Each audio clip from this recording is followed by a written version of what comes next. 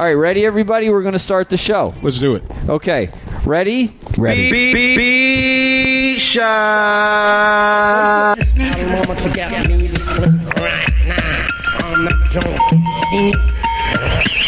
Special intro music. Special intro music.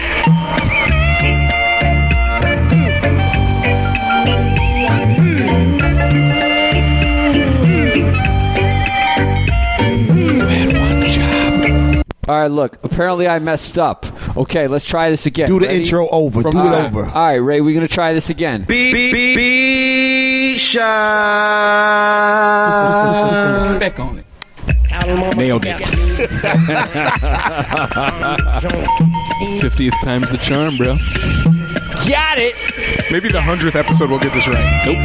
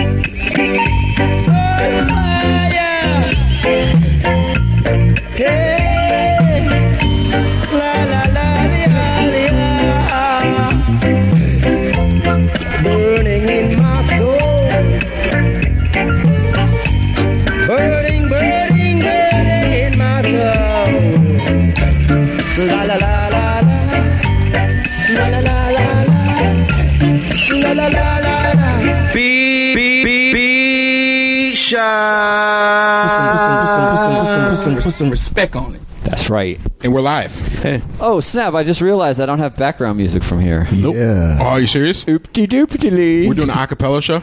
Killing it already. Let me see what I can do. 7 I might be minutes able to in. pull it together. We're having the best. Killer show. Killer show. Shout out to all the What first about time down listeners. there? Yeah, what about down there on the Where there's on the other turntables. laptop? Oh, yeah, that would help. Yeah. Where did our turntablist go? I don't know. We I lost think he's him putting already. shoes on. Anyway, welcome to Beat Shot Radio at Beat Shot Radio on Twitter. This is a very special episode, but first I guess we'll go around and introduce ourselves. Who do we have with us tonight? JB. JB, could you say that again? JB, a.k.a. Wait. Put some respect on it. That's right. Thank you. Messiah's here. I'm already blowing this. Yep. Put some respect on it. All right. DJ Nate the Great is here. Put some respect on it. And I'm Steve. just Steve. Wait. Thanks, bro. Thanks. Saying my name, put some respect on it. Thank you. Thank you. Thank you. As if you haven't seen this clip enough this Go week. Put the music on. Just put the music on. We're going to bury this meme into the ground. Oh, my People should thank us God. though, because we destroy these like memes as they're getting like overused. Yeah. We single-handedly ended We Damn sink Daniel. it. We are the last. Exactly. Yeah, Yeah. like when Damn Daniel happened, we put an end to that. If Right. it weren't for Right. us, that would People would still be still happening. saying that Right. shit. Yeah, thank Yeah, God. exactly. So we run into Daniels the of the world, you're welcome. Yep. Remember the oh my God. We ran that. Oh my God. We ran that and said we ended that single-handedly. And got him. Got Oh, him, yeah, got him definitely. too. Yeah, Twice. all that stuff. Yeah, we Twice. People owe That us. one. They owe us for that. Oh, we have someone else joining us. Yep. Mayor Sheehan. They're switching spaces. Hold on a second. Yo, my name is DJ True Master. We can't hear you. I think your mic is turned off. You can use this one. What up? Hey. Can you hear me? I think Yeah. so. Hi, everybody. Hey, True. I'm True. Bye. Yeah, we had some technical difficulties, but I'm actually glad because this is our 50-ish episode, and we've had technical difficulties for every single episode. So I wouldn't want to break that tradition tonight. Nah, true. Yeah, don't So I'm excited. We have speaking of traditions, we have a very special guest with us tonight. We're actually going to have two in a moment, but for right now, one tradition is we make the guests introduce themselves because we're really low budget. So who do we have with us on the couch? Peace and love, y'all. This is Jonah from Soulfire Farm. Hey, Soulfire Farm. Hello. That was why we had the special intro music. Yes. Which was what? Which was Lee Scratch. One of the inspirational songs to the name of our farm. Oh, okay. One of the reasons you named the farm that? One of the reasons. What are the? Do you have a list of reasons, or there's a whole story? It's a whole story. Yeah, make that happen. I like stories. Yeah. Can we start it off with that? You want the story? I want to know how Soulfire Farm got that name. So Soulfire.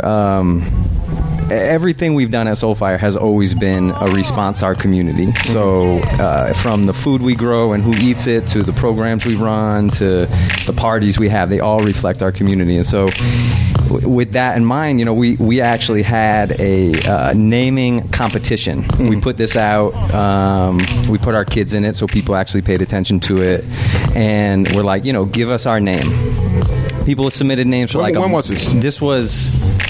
This was probably like almost 8 years ago. Okay, very cool. I didn't even know it existed 8 years ago. That's amazing. I didn't either. I didn't either. That's the beautiful thing. So people submitted names for like a month, and at the end of that month, I was like, the name is not on that list. I don't know what it is, but it's not on that list. And it was me and my daughter Neshima, who I hope is listening tonight. Shout out to you, my beautiful daughter. And we just school night actually. So no, there's no school. Oh, that's right. Yeah, right. They're up. Everyone's up cereal, late. watching cartoons. Everyone's up late. No beach shot after dark tonight. Yep. Would you prefer that we not curse tonight? They're used to it. Man, this is on the house speakers throughout the whole house every Tuesday. So. All right, cool. Nice. Sorry in advance. Okay, so before you go into how you got the actual name, on that list of the names that people suggested, were there any like just joke names like Donald Trump Ranch or whatever, Buttfire Farm? Nothing. There were plenty. Yeah, I'm sure there were plenty. But there were some top runners were things like Rocks and Stars Farm, Drinking Gourd Farm. Those are horrible names.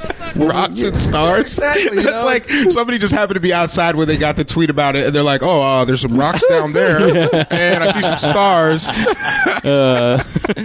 She's like, "Lamp and Table Farm." How about that? Oh, I've been there before. That's in Thanks, Petersburg. Those were actually my ideas. So. Oh, really? I'm sorry. No, I'm just kidding. Nice. So we look to our musical inspirations for some names. It was my daughter Neshima and I were just listening to music, and we came across some Bob Marley. We were listening to Soul Rebel. Wait, what's your daughter's name? Neshima. When y'all saying my name, put some respect. Yo, I was not expecting that. Somehow, I somehow wasn't expecting that. Yeah. Wait, Damn. to the end of the show. Yeah, exactly.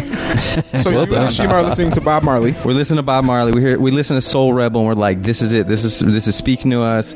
We're living in a basement apartment on Grand Street in Albany, and it's just like there's something in here. We're really feeling this, but it's not. We're more than rebels, right? This is bigger. We kind of came around to Lee Scratch at the same time. It was like, yeah, this is the fire of our souls. Like, this is our life work. This speaks so much more than our lives. And at the same time, we found this track from Lee Scratch, and we were just like, that's it. Perfect. That's it. So you Boom. were you So for a dope. moment you were almost Soul Rebel Farm, and then you were like, we got to push it even further. We were like, this is something really close. Wow. There's something close here. And I think having now had 2 children and had the honor of naming them, I've come to learn that giving a name isn't just about what that entity that's taking the name. It also, you grow into that name, and I feel like that's been so true for the farm as well. Oh, so it kind of like set the tone, like almost the goal of what you were trying to do with the farm. Absolutely, yeah. Well, definitely. I think it definitely suits it. It's a powerful name. At first, it reminded me of like Soul Glow, the Afro Sheen stuff. But now, no, I really appreciate it. I'm glad you didn't go with the rocks and Every stars. time I hear it, I'm like, Soulfire Farm is the big power. I'll forget it. We'll work on that, Jake. It's the official jingle. Lee Scratch pushed Bob Marley to do better. Into traffic? And musically. Oh, snap. Yeah, He yeah. pushed him. Yep. And you went from Bob Marley, and it was like you wanted to push it further. and Lee Scratch. You And ended they up there. are, man. These ancestors keep pushing us. Amazing. You know? So we mentioned before this was the 50th anniversary, and the reason we're calling it that is this show actually predates the podcast. Now we have, if you go to our podcast right now, you can actually find 50 episodes. We had a little miscalculation last week because iTunes for some reason deleted one of our podcasts. It was the episode we did about Chris Rock and the Emmy or the Oscars. So when we added that back in, we're like, we're already at 50 episodes. But we were hyping this up as the 50th episode. We're like, screw it, it's still the 50th anniversary. We've been doing this for a year, like recording on the podcast, and we even before the podcast, Nate and JB were doing you guys were doing the show, and originally it started as like more just music and it was Friday. What was it called again? 518 Friday. 518 Friday. I remember that. Yeah. Speaking of shitty names, I mean, Hey, That's so fun. That's so funny. Y'all saying my name, put some respect on it. Yes. just saying. but the show has grown so much, over just a year. Yeah, it's it has. amazing. Like It has. not in just listenership, but just in like content, what we do, and the guests and everything. So yeah, because I remember I used to listen to the Fridays things, and then one night you guys were like, "Oh, why don't you come through and beyond?" And I think Tanisha was on that night, and then I don't know, just kind of grew up, just blew up. Yeah. At first, me and JB, actually, after here's the whole story, right? So after tell them the story. After when you tell them the story, put some respect on it. Wait, When y'all saying my name, put some respect on it. Had to all get three of that. y'all. Get the hot crew set up. So we were doing that on like our little pirate radio station, or Right. not our. It wasn't ours. It was some affiliates running a pirate radio station. Shout out to and so- Rashim, right? Yeah, Rasheem and DJ Mercury. Right, They actually have a new joint that they've started up, and it's pretty popular. Isn't it like in the Netherlands? Yeah, Argentina. Sure is. It's in Argentina. Sure is. Argentina? Yeah, seriously. Oh, all right. Wait, South why? America. Yeah. They broadcast here? Why not? Over there? Somebody FCC reached out to That's dope. them to that's cool. create a show. I thought that was like some tax shit. Like, we can't have our free Panama non-profit tax saving. Yeah. All right, so yeah. So that went. So that like freaking Alan Shartok like ratted them out, and now so they were off the air, right? So It's him thanks, because public radio. Didn't also Yeah, exactly. Sugar Bear? Didn't Sugar Bear from 96.3 get in on it? I heard that too. there I are heard Sugar rumors Bear. circulating about Yeah, 'cause that. we I were- don't know. 'cause- I heard Musa, but Musa's my boy. I don't see I don't think Musa it was. doing I don't think it was something Musa. like that, man. But I actually spoke to Musa the other day about the new station that they got getting going now. But I heard that Sugar Bear had an issue because you guys were picking up some like 5 o'clock traffic from Could've his been. show, and he called, reported us to the That's so FCC, fucking lame. and he got shut down. But now we're on the internet, so we can do whatever. Yeah, we do whatever now. So Yep. yeah, so basically after so after that all stopped, me and JB were like, "Yo, we still want to do this." You know what I mean? And so we kind of got on the internet. We got a little streaming service. All going. three of us, right? All yeah, exactly. When y'all saying my name, put some respect on it. Wait, that didn't work. That's the wrong one. But okay, it's okay. I Beat shot labeled after the files. I Yeah. labeled the files. I know. Wait, hold on. So we have. Stop playing with my name. Yeah. Okay, whatever. I don't even remember the story anymore. Forget the Where's story. Kathy Sheehan? We'll have Kathy Sheehan help Shout out. out to Albany Distilling I Co. can't Yep. do those things. Yes. I can't do those things. Yeah. shout out to Kathy She Sheehan. can't help. Yeah. Oh yeah. We even picked up a sponsor along the way. Yeah, we did. A real sponsor. Yeah, Because so- we were shouting out that other company. Yep. And And they weren't even giving us free booze. Real. Yeah. Yep. Now they're named after their sandwich at Troy Kitchen. It's Oh, delicious. You had one? I've had one. Oh, It's delicious. Shout out to Troy So anyway, Kitchen. so we've come a long way, and now it's the 50th anniversary, and we're super thrilled to have Soulfire Farm on. You gave us the backstory of the name, but there's still some people listening who may not be really aware what you guys do. I made the mistake of I was a little drunk at a barbecue recently, and you were there, and Always a good start. And going. somebody asked. I think somebody asked me to introduce you to one of the family members of Dante Ivy, and I was like, "Hi, this is Jonah from Soulfire Farm," and I was like, it's like a farm, like farm, stay farm. And I didn't really know what to say. Nailed it. And Crushed unfortunately, it. I was like, they grow vegetables. I didn't know what to say. And unfortunately, Amani swooped in, and she was like, "No, it's not like any farm. They do all this and all this and all this." And I was like, Thank God she took over because I didn't know what to say, and obviously I'm not what you'd call an outdoorsman, so it's hard for me to differentiate. Camping every year with his friend. Yeah, every time last time I was on your farm, I almost died. I got a tick bite. You got a tick? So I'm never going back. But I'm still mad about that. You're living on the edge. I love it. I already got a tick bite. I almost had Lyme disease. I was in a car accident Friday. I feel like this year someone's trying to take me out. So yeah, avoid any not normal things. That's what I got. That's what I got to do. Farm trips. But how would you pitch your farm and because your farm is extremely different. But can you kind of explain what Soulfire Farm is and why it is so different? Why it stands out? Oh wow. Yeah, I could talk for 2 hours about that probably. Okay, just get in 20 seconds. That's good.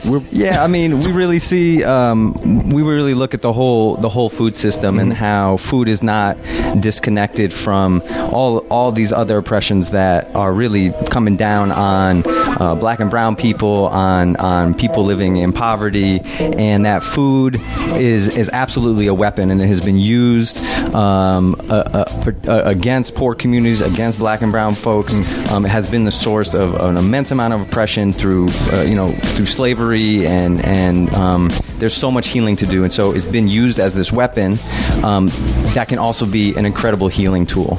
And so we really see not just the food itself having this incredible capacity to physically heal ourselves, physically heal our communities, really giving people that food to live to their full potential, bring their minds to be able to think critically and really work towards those revolutionary principles that we believe in, but also like spiritually and the emotional healing that can happen by actually being connected to land and not confusing. And I would really love for Leah to speak more to this. Oh, and by the way, Leah's on her way. She'll be here shortly. Leah is on her way. She'll be here momentarily. But that there's this I think confusion that happened. I mean, slavery was such an intense thing, and it was like so many people, one of the greatest human migrations in history that we don't talk about was the great migration from the south of southern blacks to the north, which created the landscape of our urban country that we know it today.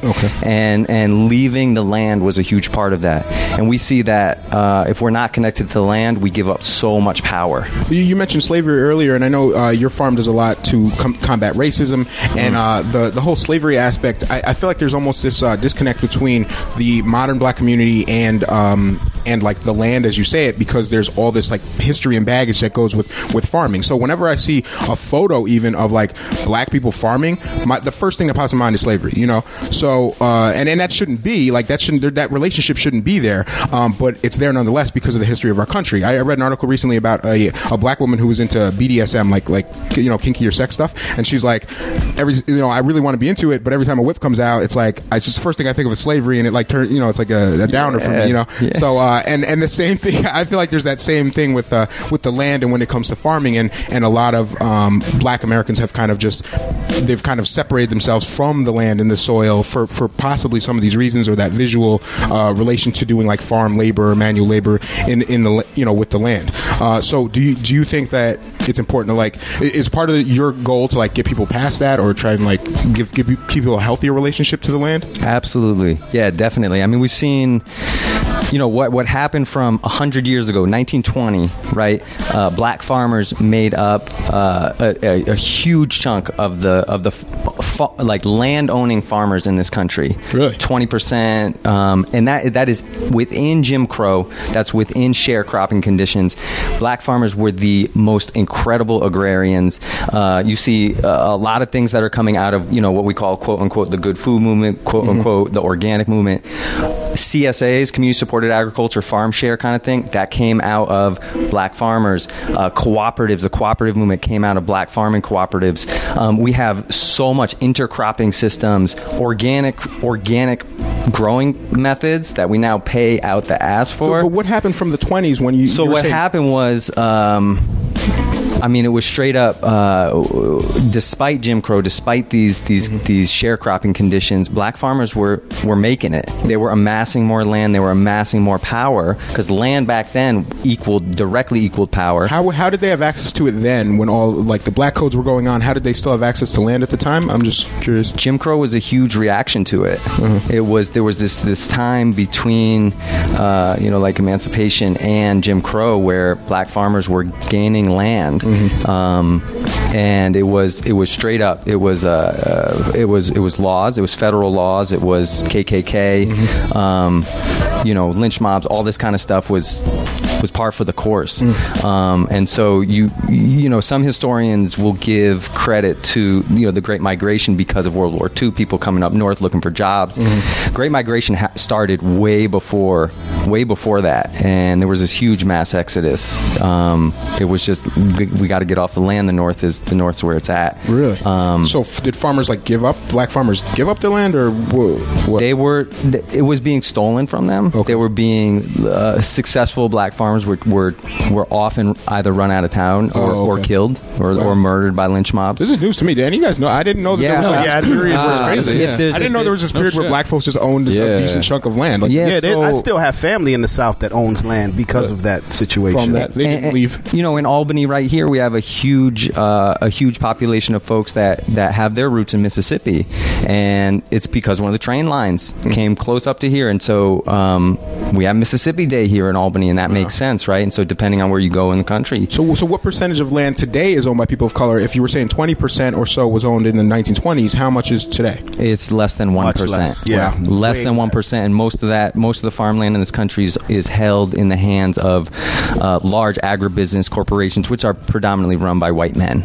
Okay. So it's not even individuals anymore. It's huge corporations, and it's like how can they possibly have the interests of the people in their best interest? But even more so, they're not even thinking about who's living in inner city Albany, in North Troy, in South Bronx. Yeah. So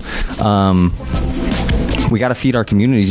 This food, like what happens when you eat that bag of Doritos versus that apple is huge physically in your body.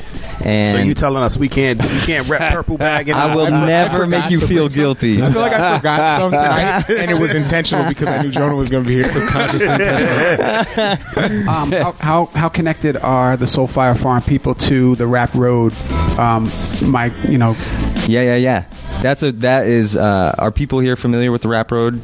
Nah. Jackie Williams touched on it briefly on an earlier podcast, I believe. But fill us in. It was just that's a community near Crossgates Mall, right? Yes. So Rap Road is. It's actually, I believe, part of it or all of it. I hope is being preserved as a historic site because this is actually one of the homesteads that folks who moved up, who migrated up, they started this black land collective right behind what's now Crossgates Mall, and we're growing food, after moving up here from the South. And it's still predominantly a black neighborhood, like black community. Yes, exactly. Oh, really? Exactly. And those families, there's definitely. I got to speak with some of the younger folks whose like family were the ones who started that. So we're getting more and more connected to them and love to hear those stories. And I think so much of this, we can throw statistics at you, and Leah's way better at that than I am, but it's these stories and what was lost in not telling the stories of kind of this intentional forgetting that this generation can be connected to the land. So interestingly, Rap Road is where the Albany landfill is. So do you think that was a spiteful move or some kind of It is move close. against that community? Come in. Oh, someone's at the door. So am I just like throwing ideas out here, or is that? Or did they say you're saying? Did they say, "Oh, a black community lives here. Let's put the landfill here"? Well, I'm more like, oh, we could just put it there at Rap Road. Just black people over there. Yeah. Some kind of nonsense like that. Is that at all a possibility, or am I making stuff up? I mean, or am I just we would be? It could be a conspiracy. We would be speculating. Is it a coincidence that landfills regularly go in close to black communities, that trucking depots regularly are close to poor black communities? No, that's not coincidence. Right. I used to work on Rap Road at a Center for Disability Services residents, and I noticed there were a lot of black just folks that lived in the area, and I thought the same thing. Actually, I was like, like, oh, it must be cheap land because it's by the landfill or something. That was that was just my own thing because the center houses that they also go to neighborhoods that usually are like lower income or places because those places tend to bring the property value down. Right. So they usually go to places that are already really urban or just a lot of minorities in the area. Yeah. So that's what I thought. I just assumed it was like the land was not high, profile or so they could take advantage of that. I wonder if Crossgates Mall like wants that community gone so they could make parking lots out of it because it's like right there. Oh shit! I would assume they're constantly It's right there.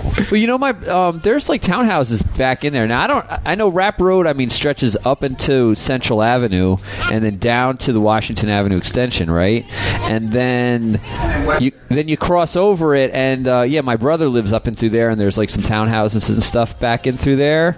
You know what I'm talking about? That area, like behind Crossgates. Mm-hmm. So, are we talking about that whole area from Central to Western or Washington Avenue, or what are we talking about? I will not claim to be an authority. You are not not a Rap Road expert. We're connecting with these folks and delighted to know another black farming community. That's really pulled their tradition straight from the South. Cool. We're joined by another guest, and we would like you to introduce yourselves because that's our tradition on this 50th anniversary of Beach Shot Radio. 50-ish. Who's with us tonight? Hey folks, this is Leah from Soulfire Farm. Hey Leah. Earlier we went around and we had you weren't here, but we had everybody say their favorite cartoon show from when they were kids. So could you just share that with us? I wasn't allowed to watch television. You weren't allowed to watch cartoons? No. The only thing I was allowed to watch was the Cosby Show once a week. Once a week? Mm-hmm. That backfired, didn't it? That totally backfired. Wow.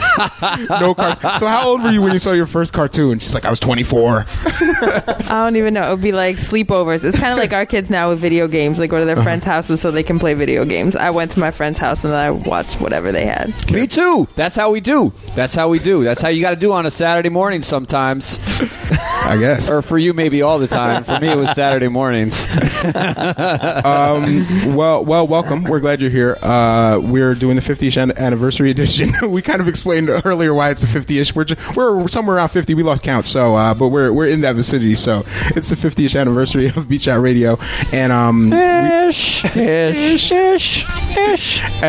Jonah was just kind of filling us in on the relationship between black people of color, and the land, and how that relationship has deteriorated. And earlier he mentioned that food has been used as a weapon, and I was wondering if you could elaborate on that, how ways in which food has been used as a weapon in a contemporary sense, but also going back to when African Americans first were brought here. Oh damn, that's a long story. But essentially, that's what he said. That's what we're passing it off to you. So, I mean, we can go back certainly to our ancestors being stolen from the coast of Africa, and it wasn't like people were rounded up at random. So, experienced farmers who were rice cultivators, who were herders, who were geneticists, who were able to create new seed varieties, were targeted by enslavers, and stolen. Absolutely. So, and the accountants and shit stayed there, and they're just like, you. Yeah, like it wasn't. Too soon? Still too soon. Okay, never mind. Yeah. I'll try that in 500 years. So just a warning, I'm going to be way too serious for y'all because I'm like the actual do you need a drink? Yeah. Oh, yeah. Okay, yeah. All we got right, tons of drink. Shout out to Albany Distilling Co. We're bringing over some whiskey and tea. Is Albany Distilling Co. kosher for Passover? That's the question. No way. No, barley is one of the 5 prohibited grains. Hey. Oopsie doopsie. But wine's not. Wasn't that on the So they took the farmers and botanists or whatever from West Africa, therefore leaving the people in Africa without those specialists. So that's one way food was used. Absolutely, and took skilled people and stole their knowledge and their seeds, and built this entire nation on the backs of our ancestors. It's like trillions of dollars of wealth that's owed to our people.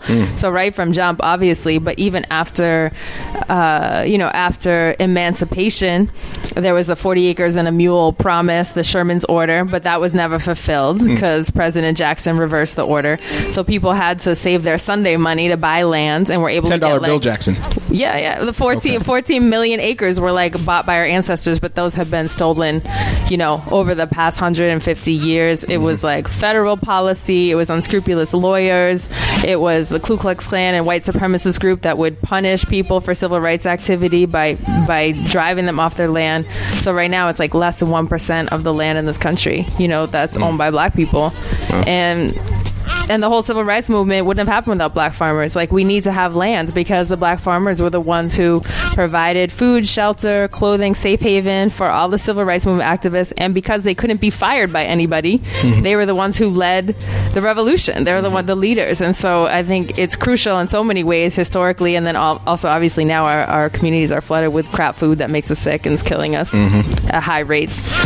So Purple bag Doritos. Will you please leave the Doritos out of this? There's Twinkies. Talk about other foods, please. Okay, well, it's a soft spot for him. Please, there's vegetables in there. I've read the ingredients. There's like corn in curry there. powder or something, pepper.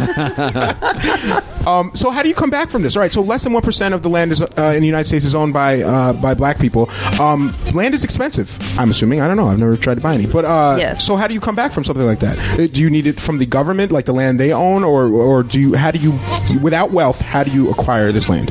Well, we have to transfer wealth, right? Okay. So right now, the wealth gap between white people and black people in this country is 13-1, right? And so we either beg for it, so that's what like the nonprofit industrial complex is about, or we sell our services, so that's what we work. That's how we ended up getting our land, is we worked and saved money, or we have some form of reparations. So taxes can be a form of sort of controlled reparations, or you have unrestricted reparations, which no one's really talking about right now, or you steal it. Land. You steal it back. That's what I was waiting for. You can steal it back. And that's what they're doing in Brazil and in El Salvador. Say word. Stealing it back. Occupy it, squat it, take it. You mentioned 13-1, the ratio between wealth between black and white families, right? I actually thought it was a little higher, but essentially that means the median wealth of white families is 13 times that of the accumulated wealth of black families. That's correct. And that's directly related to slavery. I mean, that's correct. It's inherited. Yeah. What bothers me about this is that I feel like a lot of white people tend to not really consider the impact of that wealth, or sometimes they just discount some of that wealth when they're discussing their own like hardships or their own poverty or whatever. Because I know poor white folks who have like a dad that owns a mechanic shop or something, and they don't count that. And it's like, well, how are you not counting that? You get your car fixed for free, and he owns this place. Like, that's wealth. When he drops dead, that's yours. And that stuff adds up. And over generation to generation, it's like that plays a huge role in what we have to pass on. And a lot of people of color just really don't have anything to pass on. So yeah, I mean that's why I feel like stealing is the most viable of these options, because it's either like work enough to buy a significant amount of land or like just hope you win the lottery. I don't know, like it just seems like such an insurmountable thing to do. 1%, that's such a small, I mean. And Jonah was talking about how in the 1920s black farmers, I guess, accounted for, would you say, around 20% of the land. Is that accurate? What was it? 14%. 14%. So more, but a lot more. And then that was like taken away, or they were the exodus to the north. They kind of were pushed out and lost their land, right? Okay.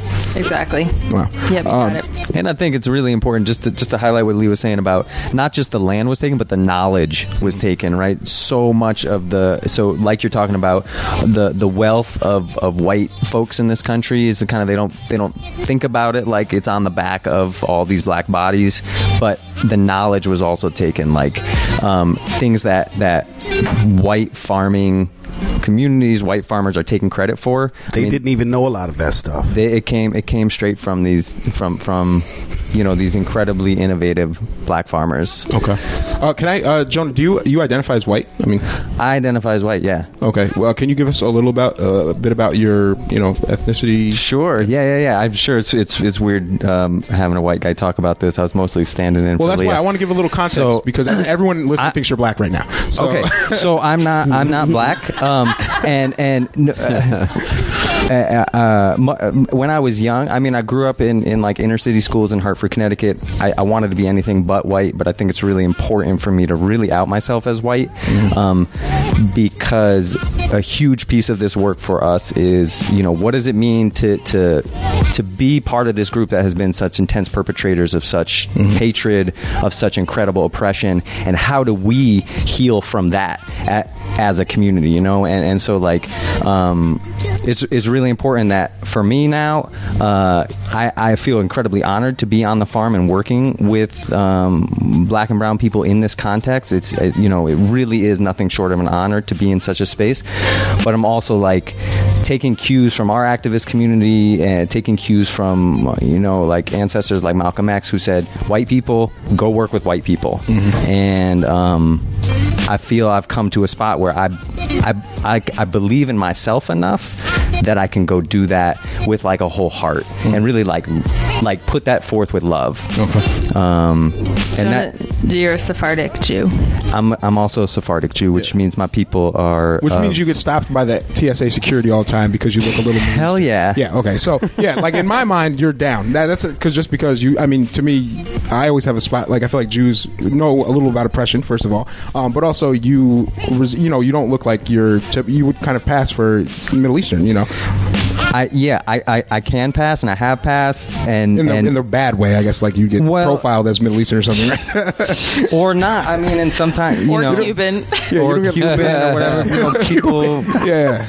Like the cops would pause for a minute before punching you. They'd be like, wait. No, but I can speak cop. I can speak cop talk. You can speak cop talk, right? Okay, so can we hear some cop talk?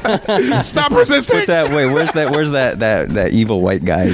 Oh, I didn't hook him. You talking about White Devil's Advocate? Yeah, he's in this box right now. I haven't hooked up the wires. That's fine. Oh man, yeah. Nah, you got to put some respect on White Devil Advocate's name. You can't just be like, "Who's that evil white guy? What's wrong with you?" Sorry, I was not referring to Nate. No, I think he's a good white guy. Oh man. Yeah, no, it's been really important too because we had this one apprentice come, and it was like 3 weeks into her apprenticeship, and Jonah said something about his ancestry, and she was like, "Wait, you're white?"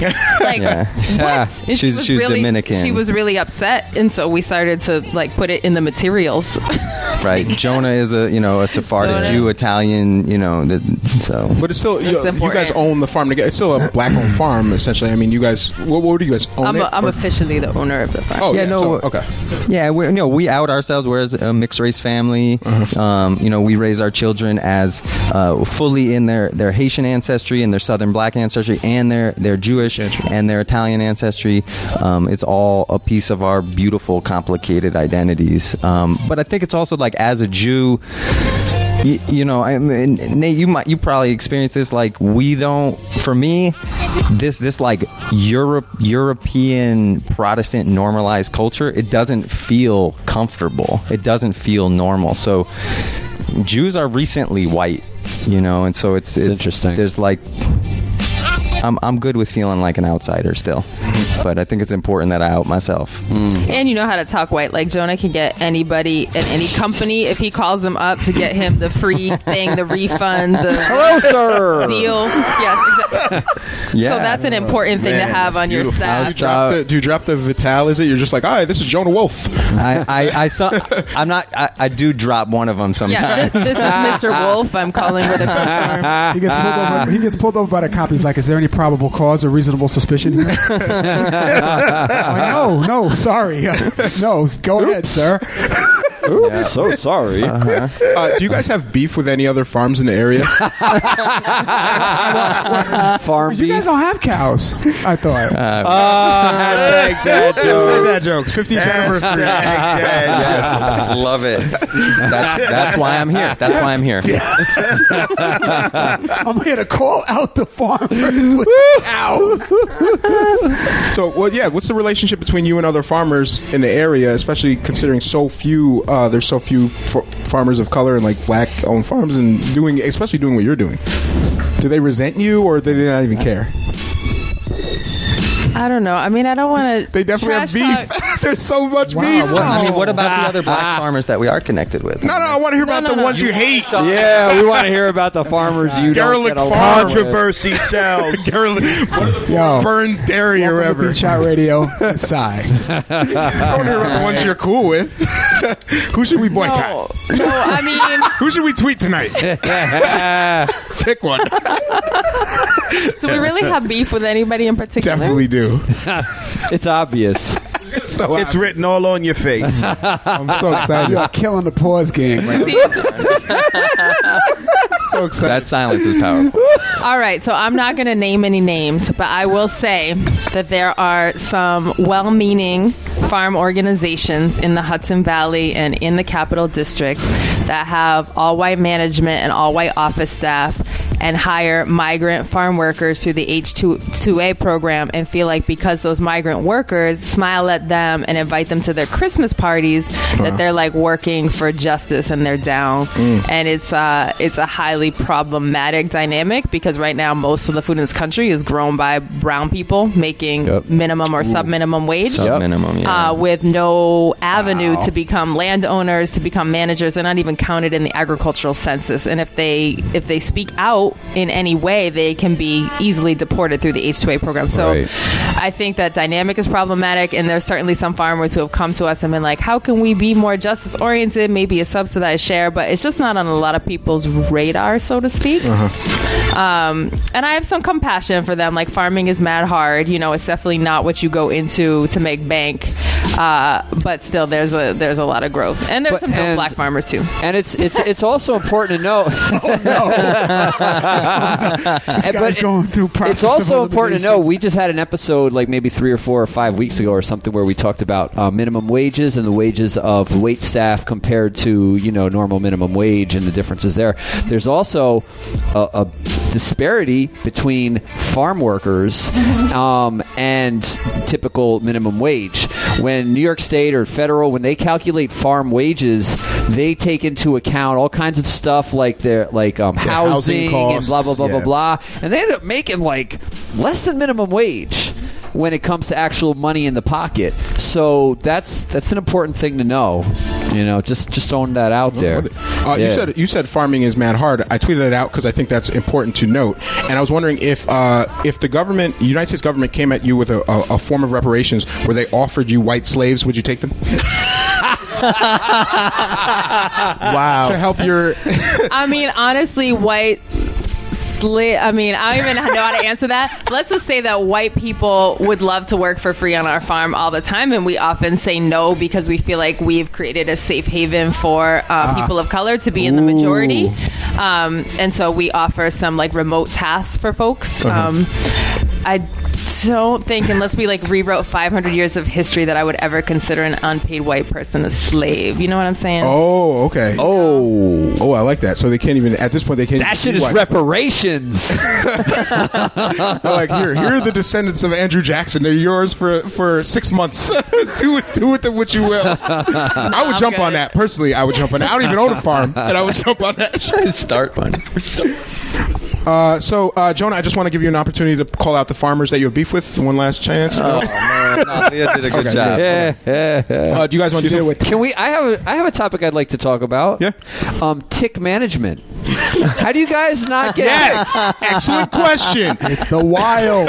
They were here first. We bring Maasai once in a while. They all that's why they all they cluster on gravitate to me. Maasai. I'm very warm. I usually smell like Doritos. They jump on me. I went to your farm. Last time I went to your farm, I had to go to urgent care because Nick the tick was latching me. Nick the tick. For like 3.5 days. And how do you guys deal with that? Yeah. You said your dog used to come home with like 20 ticks every day or something before you got the leash or she's something? got a collar. Okay. How do y'all yeah, but our not get children ticks? don't have collars. Our son got a really bad case of Lyme disease that we misdiagnosed as depression. Oh, And growing pains. And it wasn't until a friend was like, that limp kind of looks like a Lyme disease limp.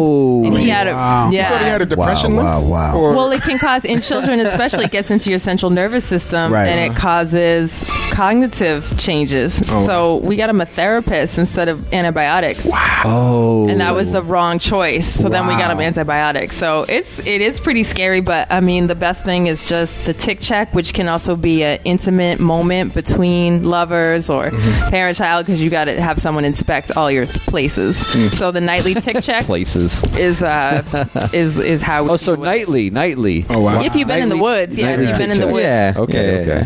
But he's good now. He knows all the words to scenario Tribe Called Quest, right? Yep. So Yeah, fully recovered. that's like a cognitive test. I think once you, that should be like what they do to get kids at like the next level in school. Like, okay, recite Busta Rhymes verse, right? Amen.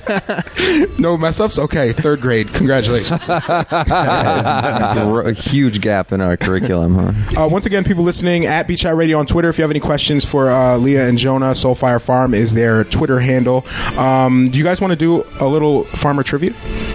Hell yeah. Yeah, if it's related to pop culture, we're going to fail miserably, but go for it. Oh, good. Okay, yeah, it's definitely related to pop culture. Yeah, then I might get some right. This is all you, Jonah. This is, well, we have like listeners who, as you know, only 1% of people of color own land and farm. So I had to gear it towards the other 99%. I actually have the first question. You have, go ahead. Yeah, what 90s hip hop group wore overalls? Oh, that's Everyone. easy. All of them. Frontwards or backwards? I know, Good right? job. All female cast. TLC. Oh, shit. That's the only concert I ever went to as a child. Went to TLC. That's how it all started. I was going to You saw say those overalls? crisscross. Crisscross? Yeah, I Yeah, think a lot of them did, yeah. Nah, it was Kwame. It was an error. I had. It was I got photos. I had one farm question, but you guys kind of, I had a different answer than I think you guys already gave. And the one question was, it was true or false. It said 96% of U.S. farms are family owned, true or false. Now, the answer that when I was looking this up today was true, but you just mentioned that a lot of it is just like conglomerates or like corporations owning those farms. Yeah, so that's sort of deceptive, because they will be owned by a family, but they're working through a corporate distributor. So it's still only a handful of corporations that are controlling most of the food supply. Okay. So they're sort of like contracting out these quote unquote family farms, but Gotcha. they're giving them the seed, the fertilizer, the equipment. They tell them what to grow, when it's ready, how to package it, all of that. So it's like saying Kellogg's is a family owned business, but it's like Exactly. just because there's a name It's a tag. technicality. That's good to know. I was in Malaysia, and they drove us through like this area where at the end of the block, at the end of everybody's driveway, there were piles and piles of I don't know if it was like the trees, the rubber trees that they were growing, and they would leave the stacks, and then a larger corporation would pick them up. But they were being grown by families. Word. Yeah. Yep.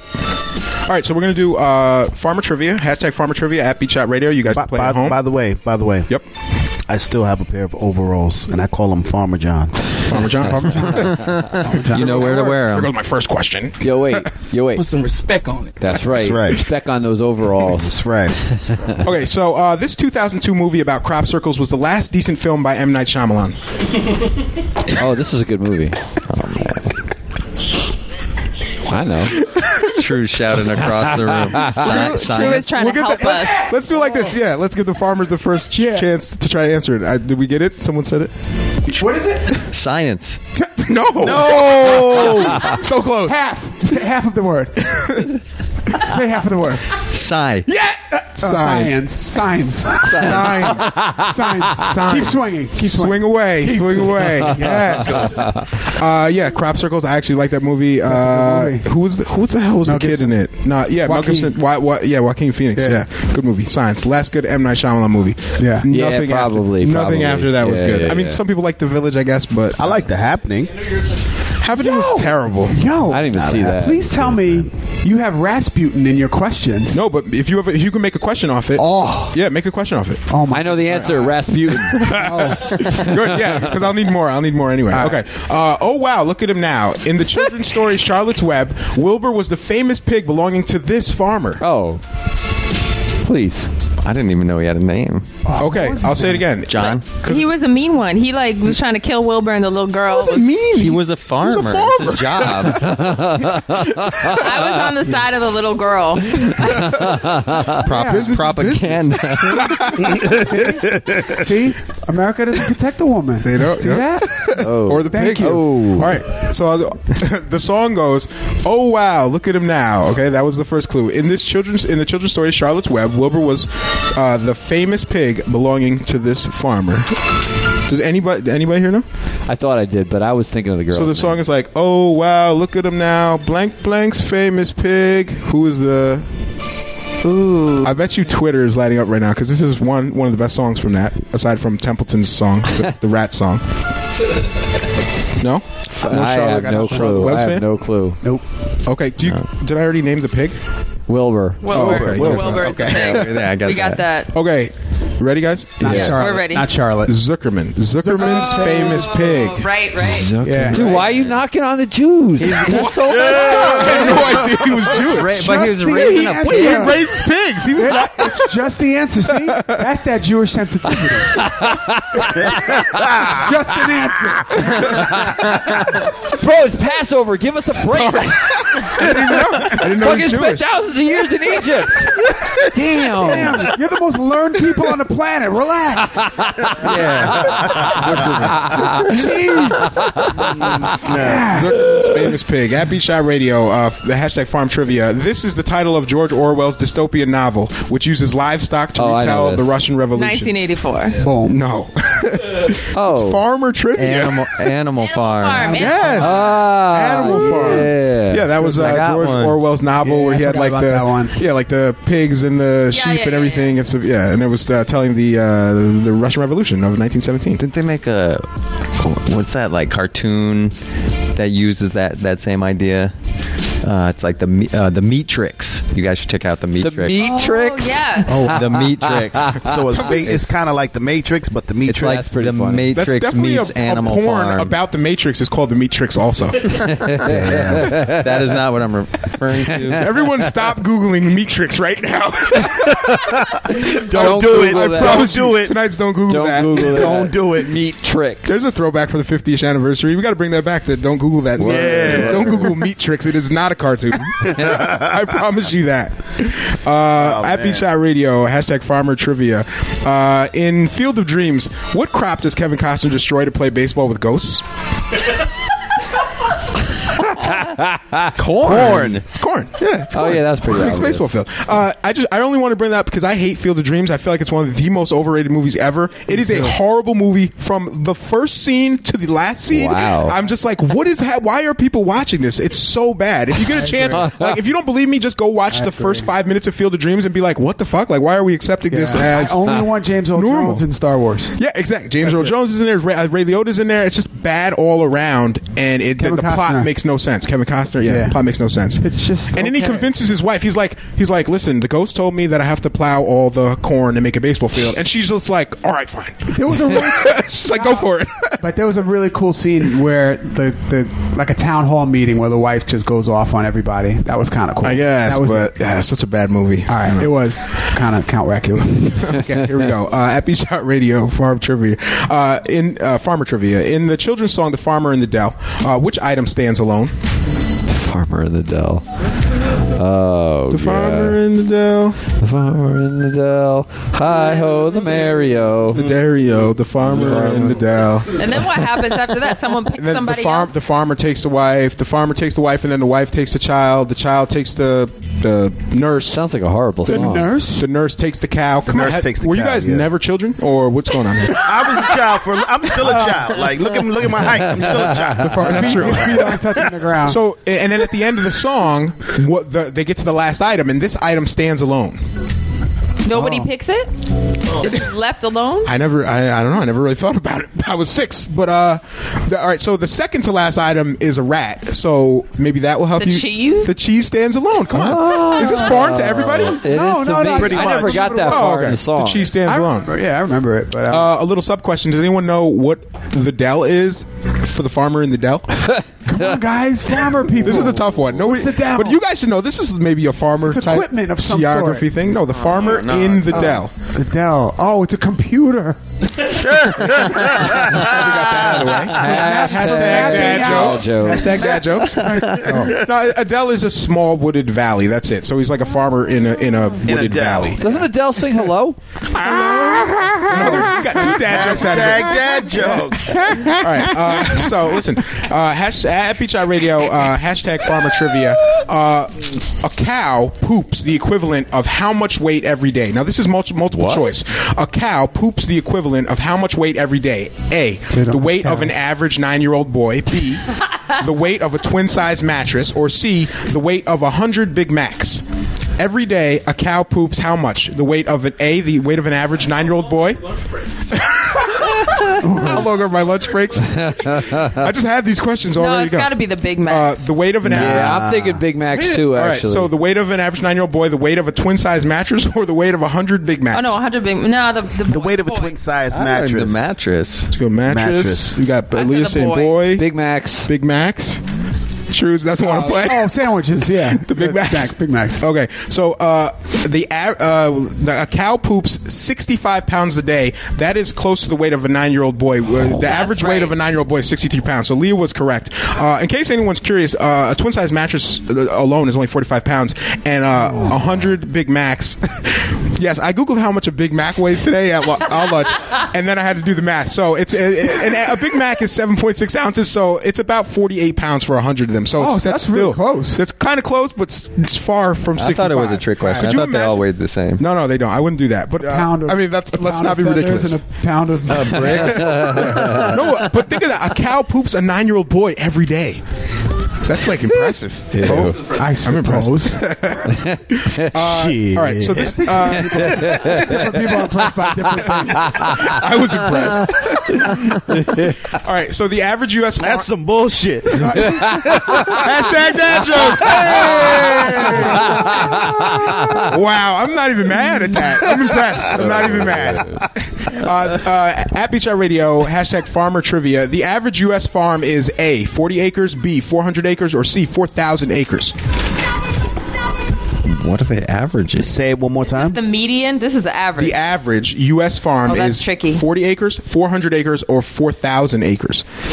Think how tricky it is for us because we don't even know how big an acre is. I do, but how big is it? Probably going to work out to 400. I'm guessing. I mean, the most farms are small, but the big farms are so big that I feel like the average has got to be around 400. Okay.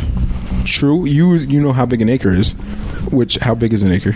I mean, visually, not. Oh, okay. Not in numbers. For people at home, an acre is not that big. An acre is about a football field. Yeah, that's pretty big. But that's a lot of food you can grow in an acre. Sense. Yeah, on 1 acre. And we were supposed to get 40 acres, and we didn't get that. What'd you get? No. Wait, what'd you get? How big is your farm? 1972. What'd you get? How big is the year I was born? I mean, that's why we got it. We grow food for 80 families on 1 acre. So with an acre and a half, we can feed about 100 families with a proper fallow. But there's 72 acres out there, but most of it's for the animals to live in and the ticks. And the ticks. Mainly ticks. Wow. They're running a tick farm over there. So you guys have 72 acres? That's right. Yes. Oh, wow. I had no idea. Yeah. Wow. But for those of you that have been there. You don't want white slaves? Oh, you know what you could do with all those acres? You're making food on 1 acre? We need to get you some white slaves. You know? Stop talking like you got access to white slaves. I'm just saying, we never put this on the table before when we talk about reparations. I'm just saying we should throw it out there. Oh, my God. Could I be a slave like 1 day a week or like 1 day a month or something like that? Like the slave reserves? For 1 weekend a month, you work on a black-owned farm. Did you forget that you're down? It would be awkward, Nate. It would be awkward. Well, he's DJing SoFi Farm Party for free. Word up. True. Well, there you go. All right. I'm coming June. So, Leah, you said 400 acres. The average U.S. farm is... Drew's actually forcing me. He's tying me up. White slave. Hashtag white slaves at B-Sharp Radio. Leah, you're correct. 400 acres is the average farm, which is enormous now, knowing that acre is a football field. To me, that's like a lot of space. And you guys are saying you have I mean, your place is like expansive to me, and that's 72 acres. So I can't even really. I mean, what you look at out the window of our house is 1 acre. 2.5 okay. acres, and of The that rest we is grow back. in one, and then we have that big second field, which is another 6 acres. So, of our 72 acres, there's 7 or 8 open field acres. That's it. Wow, cool. That's big. Yeah, 400 acres. That's. I got a question from Twitter for Soulfire Farm. This is from Benji Blanco. Hey, Shout out to Hey, Benji. Benji. He's like, where can he find certified organic thrust mustard? Thrust mustard. I thought this was going to be a serious We question. need I to know, I'm sell sorry. thrust. We need to sell thrust mustard. Well, that should be our first Beach Shot Radio product that we put out. Word up. For real. I was going to ask Benji. With the thrust. All we mustard. need is a label. All we Yep. need is a. That's all we need. Yeah, Simon, Steve, you whip know it when out. you're ready for my trivia. I got a good one, boy. All right, go ahead. Go. Do it right now. Ready? Yeah. Okay, so this character was out in a field, and he knew that his sister was about to get. She was unconscious, and his sister was about to get hit by a tractor. He went around, he went looking for her. He finally found her, but just as he found her, the tractor was just about to run her over. He covered her body, and his body turned to metal. Is this movie a or- trivia question This is or a is trivia this question. a Who's the math character? problem? You just described a trailer to me for a movie. I don't even. Is this a word This is- problem? This is the origin of a character. Tell me who the character is. You guys Oh. can give me a try first. Come on. Could you man. say it It's still- again? It's still fun. No. You heard it. So wait. So somebody covered someone's body and turned into metal. He turned into metal to protect his sister. Terminator 2. No, definitely not. It's whatchamacallit from the X-Men, the big dude. Oh, Galactus. No, that's not X-Men.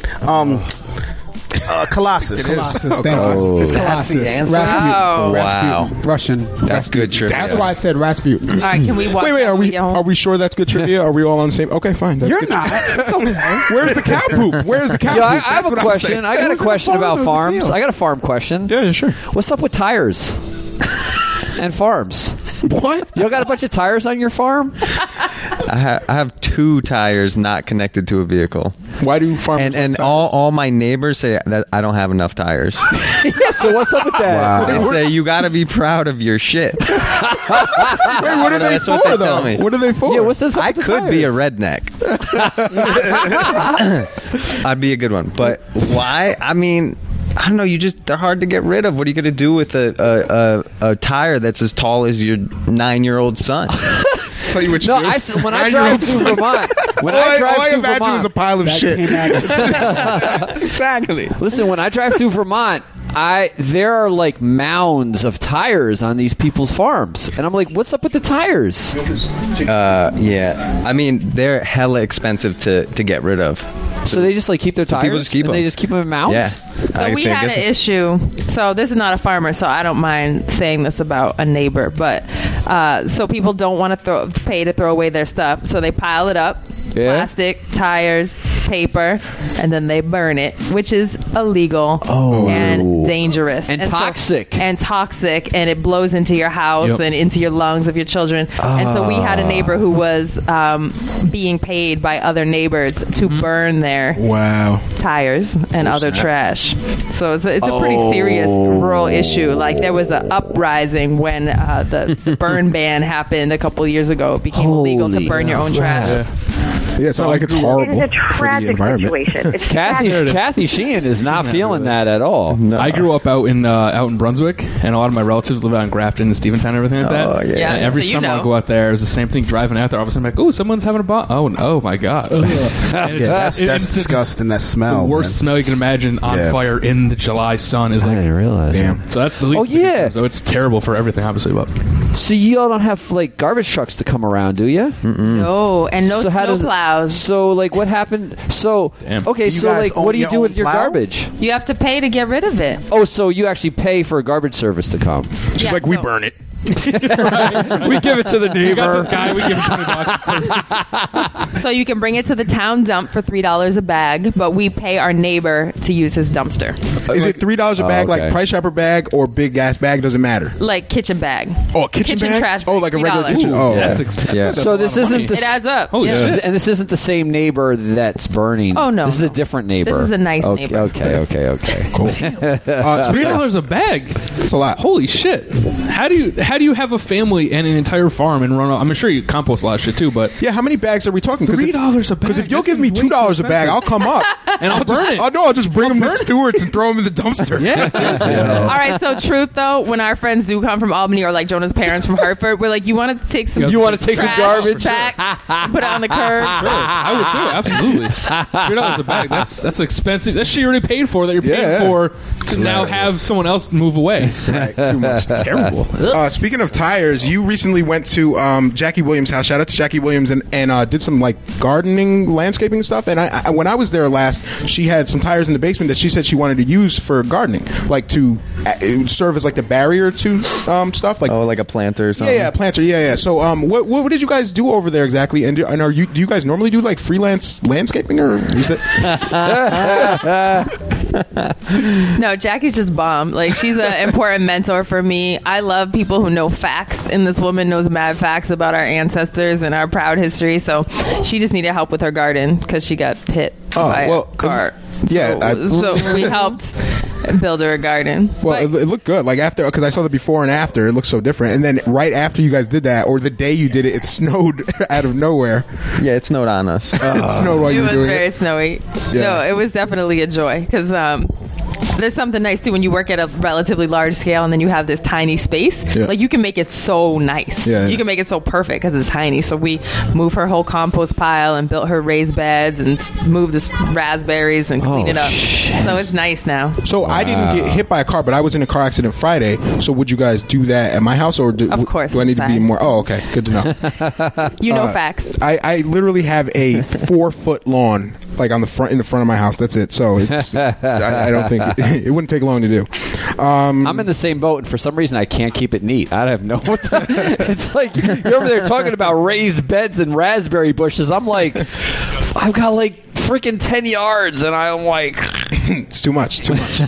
Let's finish off Farmer Trivia at Beach Out Radio. Okay, this is the name of a 1960s TV show about a wealthy lawyer who decides to live on a farm with his spoiled wife, played by Ava Gabor.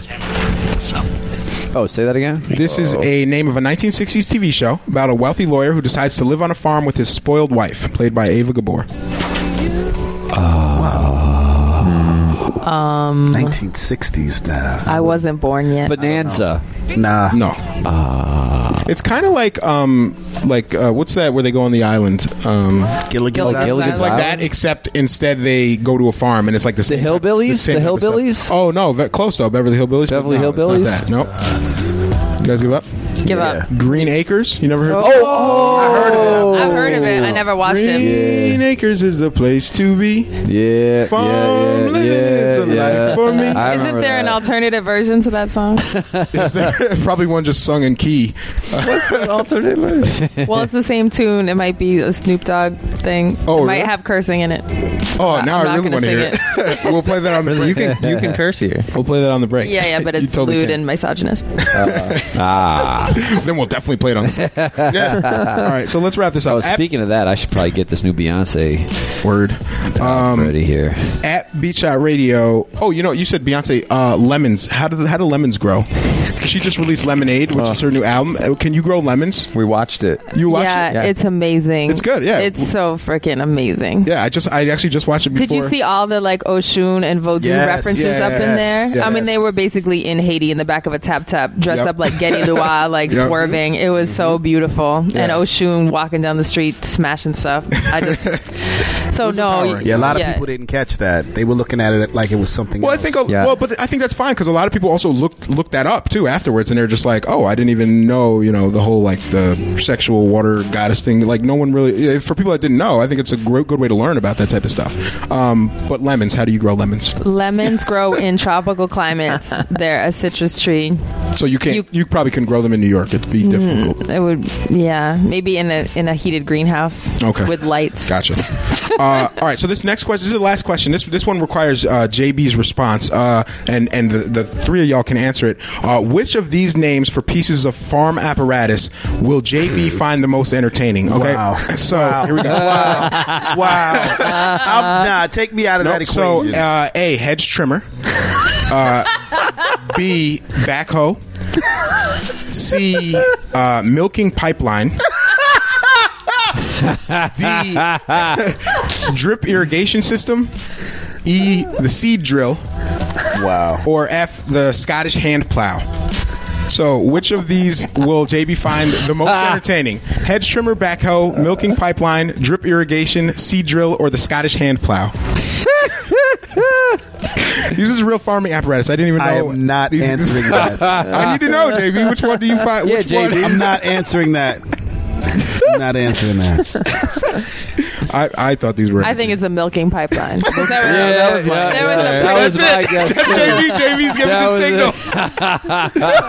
Milking pipeline. I knew it. Y'all I look thought crazy. I thought it was going to be that or the Scottish hand plow. I wasn't sure. The seed drill was kind of funny too. So that's the only one I don't know. What is a Scottish hand plow? I don't know what that is. The other ones I know. I don't know what any of this shit is. I know they're actual farm. I looked at pictures of them, but Scottish hand plow. Somebody Google that on Twitter and tell us, or send us a picture of a Scottish hand plow. We'll do that. So we'll talk about Lemonade and then we'll get into the first block. People hit us up at Beat Shot Radio if you have any questions. By the way, our podcast has been kind of blowing up lately, and we recently got onto the Google Play. They just started having a podcast service on Thursday. I believe they opened it up to everybody. So now, in addition to iTunes and Beyond Pod and Podcast Addict, you can listen right from the Google Play market, and it allows you to listen on desktop as well as your Android device. It's super sweet, super smooth, seamless. So if you haven't subscribed to us on iTunes for whatever reasons, a lot of people don't like iTunes, you can use the Google Play and just search for Beat Shot Radio. And we want to thank you, all the listeners. Oh yeah, We definitely. appreciate Yo, you. people have been like sharing and tweeting. We got a shout out today from, who was that podcast? The Jackson. Oh, the Combat Jack Combat show. Jack show, which is like a Yeah. really big black-owned podcast. Yep. Too dope. I'm not convinced that's black Girls. owned. I think that's a Hot 97 thing. Oh, really? But okay. it's very considered, It's always popular, considered like and urban black podcast. Yeah. Two Dope Girls, which is Jessica Williams and her partner, who I forget the name. They just started a podcast, and they actually interacted with us today on Twitter, which is cool. And it's cool to see like the different black podcasts kind of like support each other. And interact. So also the Read, which is another black podcast I like, was two dudes. So thank everybody who's been hitting us up and following us on our podcast. So Lemonade, you guys both watched it, you said, right? Yeah. Okay, you kind of gave us a little bit of your first impression, but are you a Beyonce fan in general, Leah? So much. Oh, you are. Okay, would you say you're in the hive, the Bay Hive? That's her legion of bees that follow her.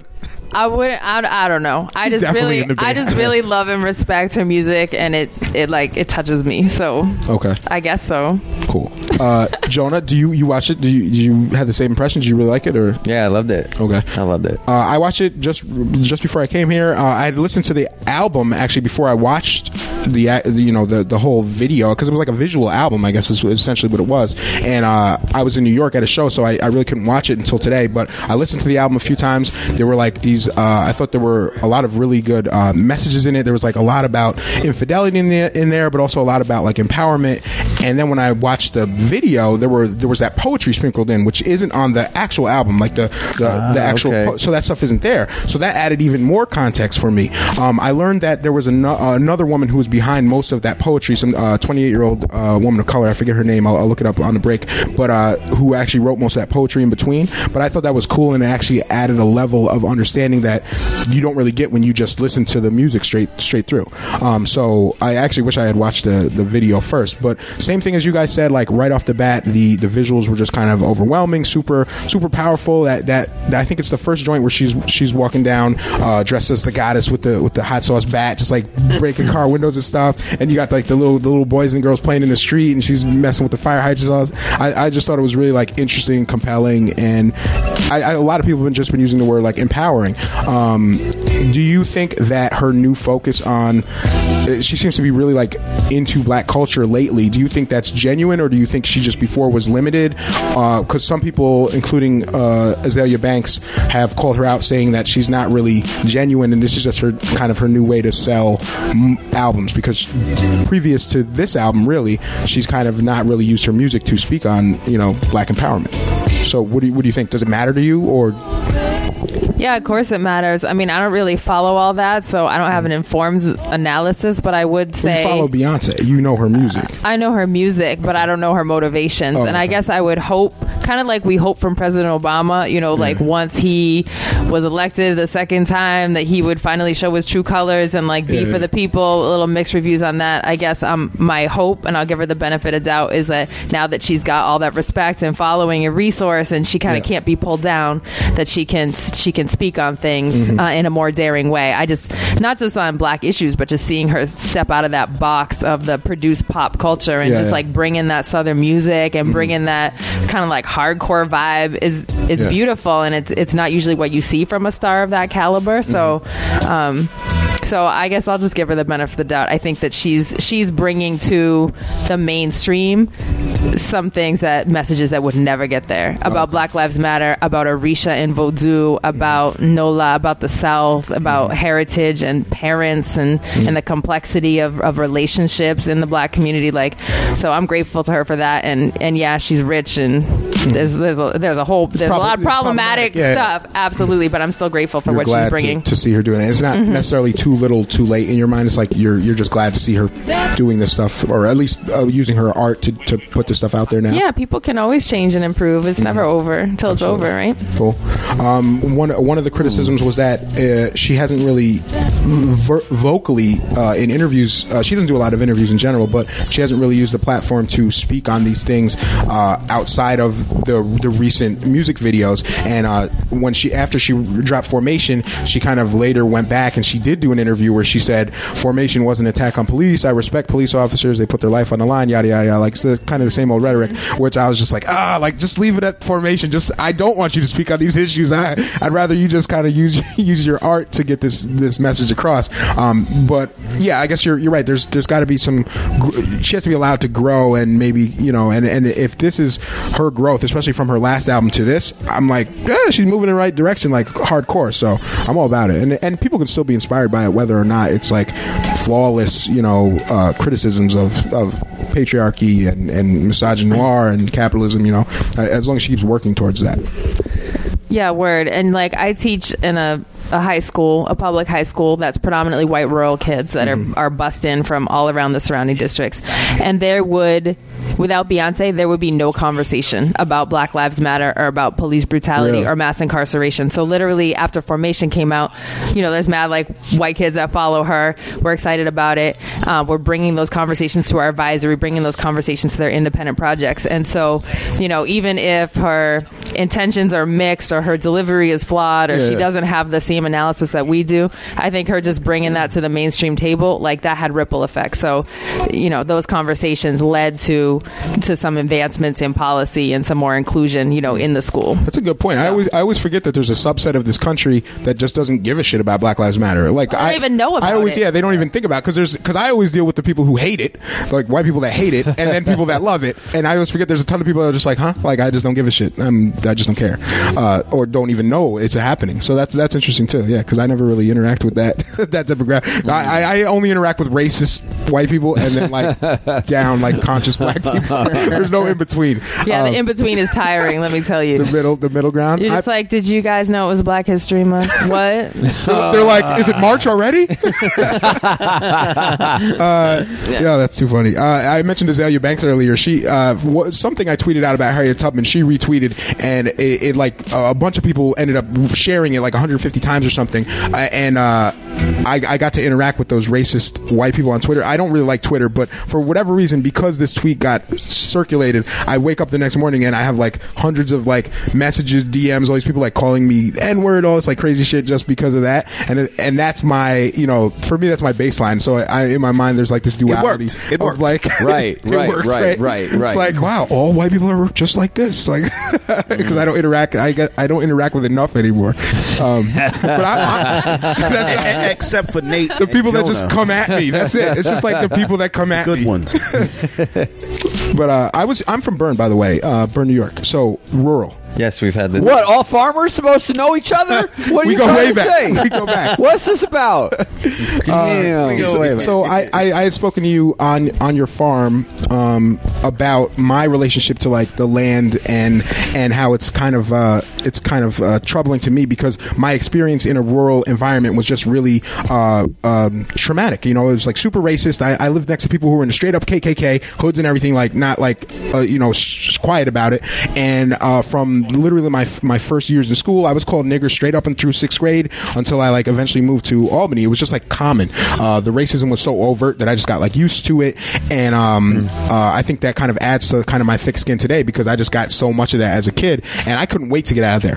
When I smell pine trees, I like think of racism. Like it just reminds me of like that time. So it's really hard for me to connect with the land because there's so much of that happening in these rural areas. A lot of people don't know that like this is KKK country. New York, especially upstate New York, is just super racist, and there's a lot of like white nationalists up here, and I think we have this kind of idea in our heads that like the North is somehow more progressive, but we're just like better at like hiding racism or something. I don't even know. I think the North has more pockets of like urban centers, like big cities. I don't know, but once you get out of there, it kind of degenerates, doesn't it? I mean, am I wrong about that? No, that's what my. Oh wait, you guys are out there. My bad.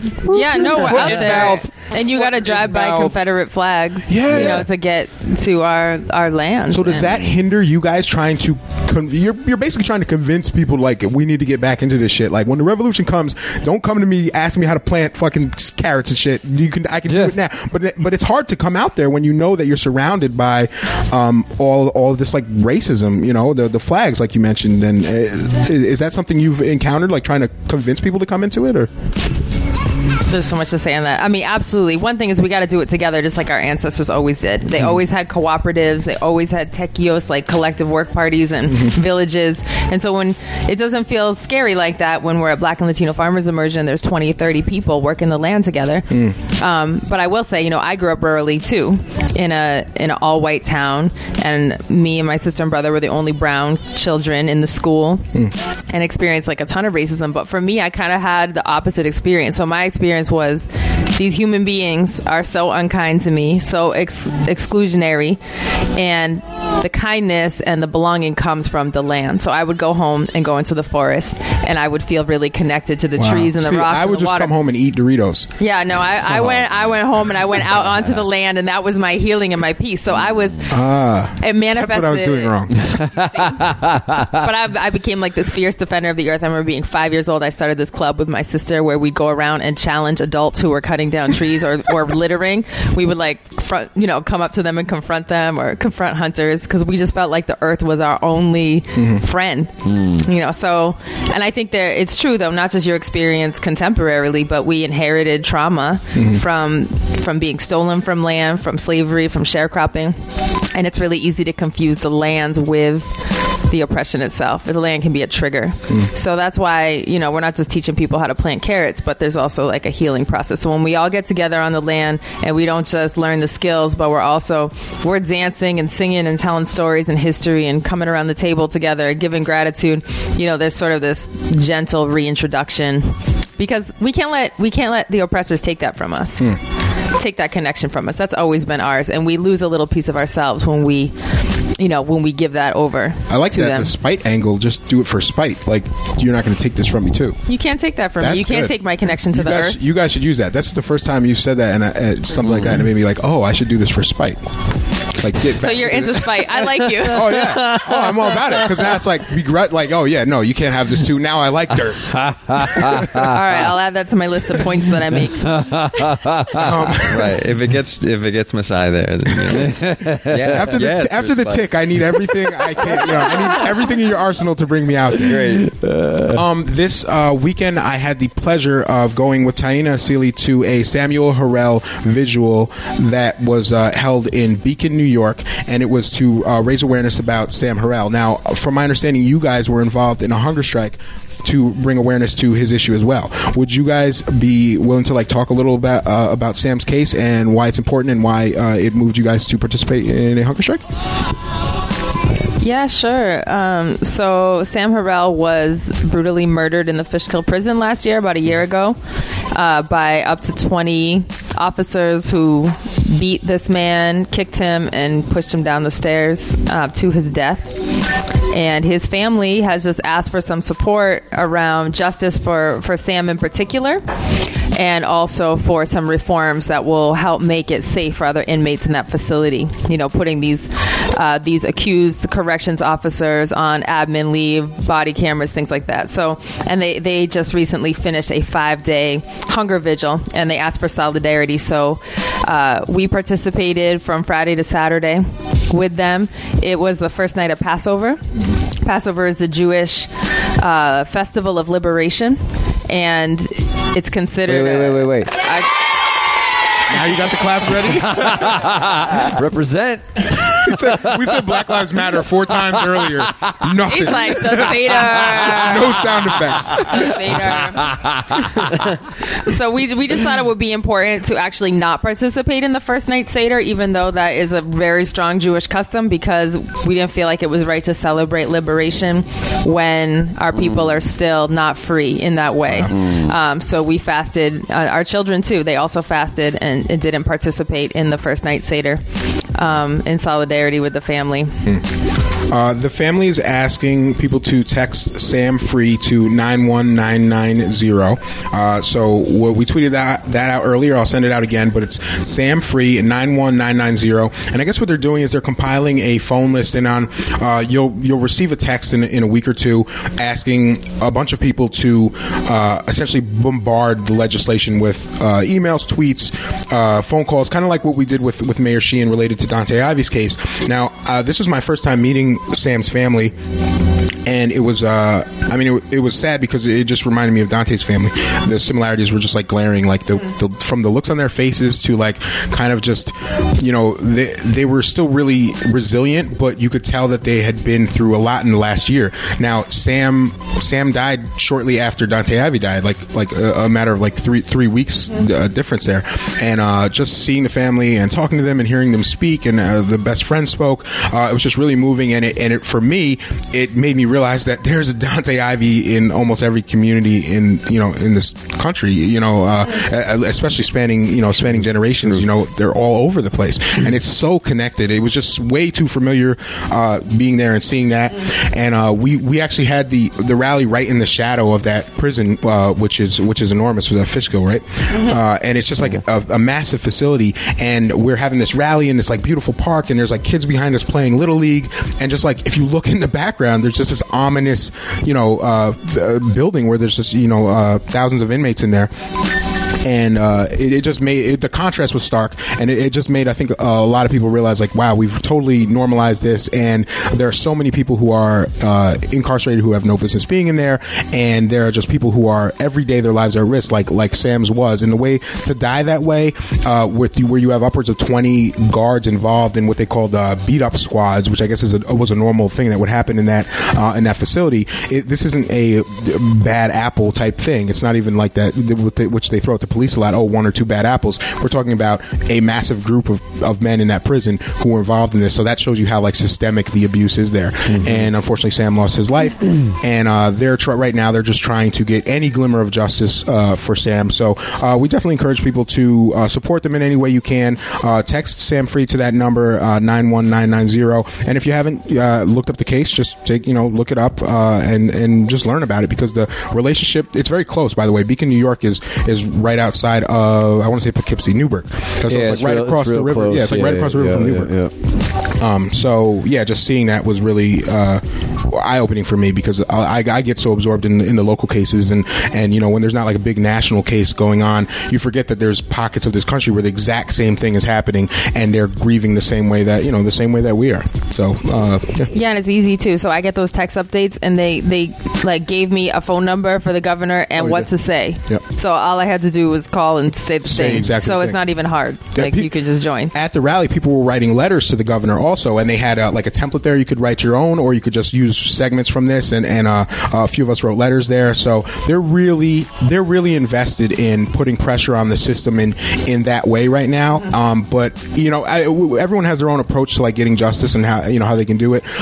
They really want to see those officers fired, just like we say with Dante's officers. But they also really want cameras in there to try and prevent it, and whatever way they approach it. Like, I just feel like whatever the family wants to do, like that's kind of what we got to do. Like, just follow that.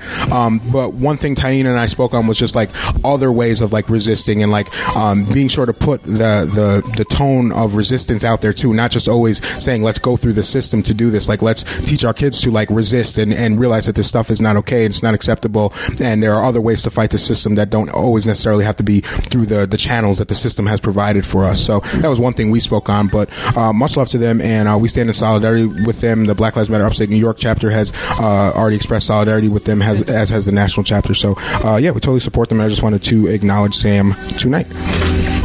Was there any? I just wanted to also say, I think you painted a really powerful visual picture of like the kids playing on Little League with the backdrop of the prison, and I think, I want to just take it a step further and question, why does that prison exist even in the first place, and that what we're really looking at when you're talking about, okay, what are these issues what are we really pushing? We're talking about prison abolition, right? Like these communities were agricultural communities that working class folks made their money off growing food for people, and so you've had this productive community turned into this incredibly, not only a consumptive community, but one that's stealing, kidnapping people out of their communities and warehousing them for this incredible profit, one of the most profitable industries in this country. So I just want to like let's take the conversation all the way to its roots and be like, why are these kids playing Little League in the shadow of prison and not in the shadow of a forest, or learning how to farm, or a school or community center or a library or something. Yeah, why is it? Yeah. So you just got some grossly misallocated resources and interests in this country. Prison is, we've made it so that prison is profitable, and especially keeping people of color out of the general population of the society is profitable. So that's why it perpetuates. We've created a demand for inmates, and when that happens, you're going to have more inmates.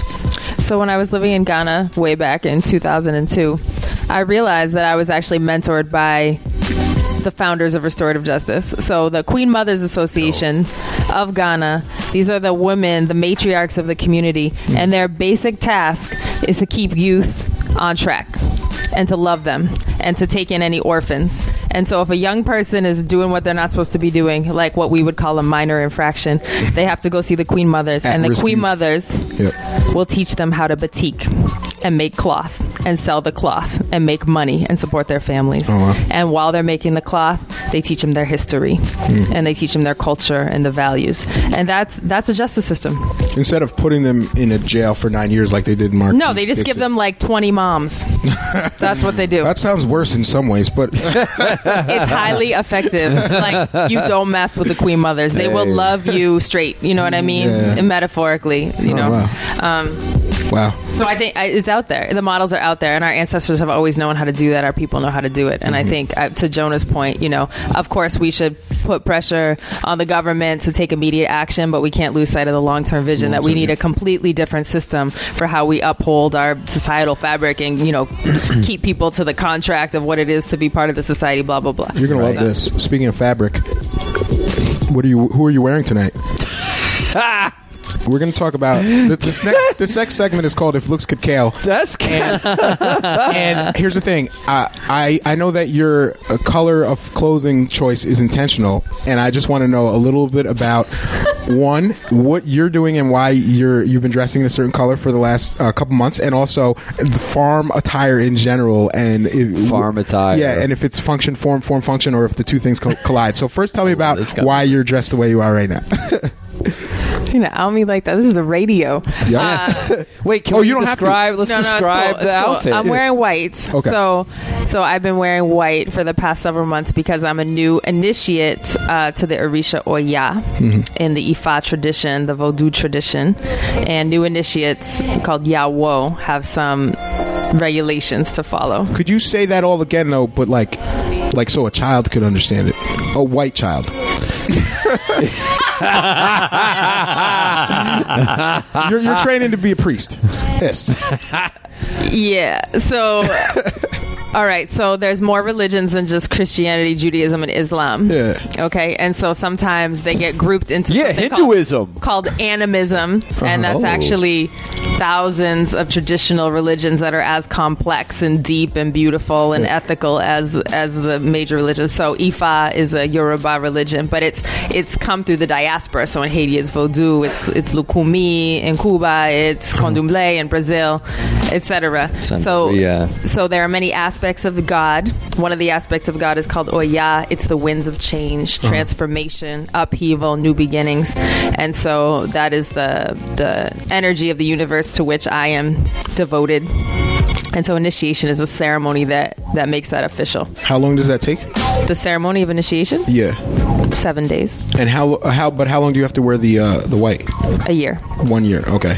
And then after that, all bets are off. You can go back to or wear whatever you want. Or Yeah, probably. So you know, so we do this thing called divination where you get in touch with unseen forces, and so sometimes there's other requirements of you. So some people wear white longer, or they can't wear black, or they can't, eat eggplants, for example. Can we talk Or more they about keep this their hair religion? I covered, want or to know they a bit can't more. eat pumpkin seeds or stuff like Oh, that.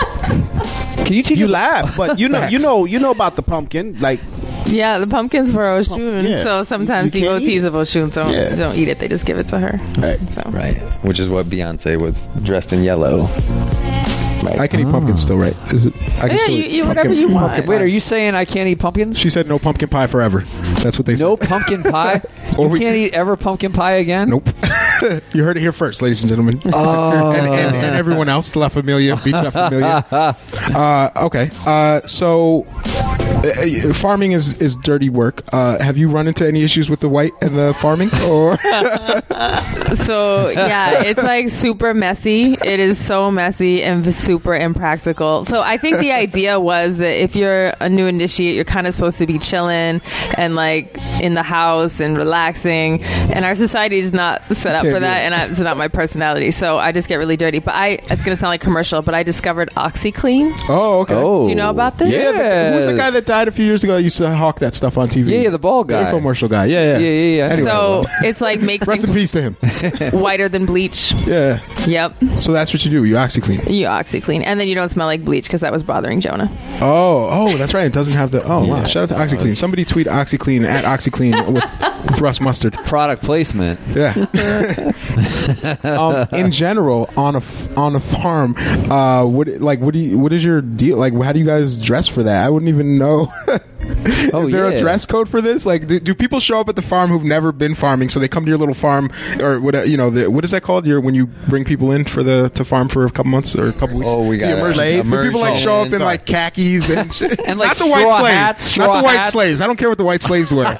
I want to know what the immersion people do. They show up, in like basketball shorts. I mean, Dress code, it doesn't Jonah. matter what we tell them to bring; they're never prepared. They're never prepared. And but it's a teachable moment, right? Like, why do you have your slick Jordans on when you're about to step in the mud?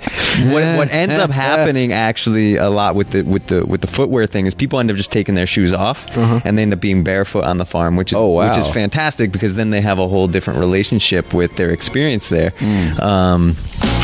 But I grapple with this question because, you can look really sloppy, but now we get a lot of media attention, so we're in a lot of pictures and stuff, and I've looked back at some of those pictures I'm in, and I just look terrible. So I'm trying to clean myself up a little bit as a farmer, but it's just not practical. Not I got way too many cutoffs. They're getting way too short.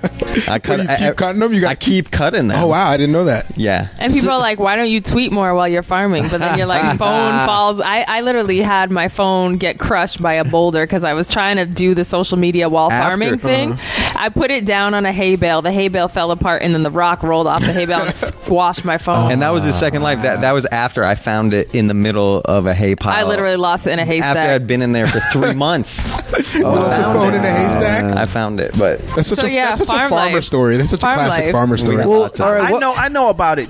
Summertime you're farming, it's very hot out, so on and so forth. But isn't it still best to wear long pants when you're farming? Yeah, I hate that. That's best for ticks too, right? Yeah, there's no ticks in the field. They're not like they're everywhere. No? Then how did Messiah get a tick? They threw it. I don't know what he was doing. He was over by the yurt. He was by the yurt. Yo, what if I got that tick in the Apple store before I went over there? Yeah, that didn't. And I'm just blaming it. I'm just blaming it on them.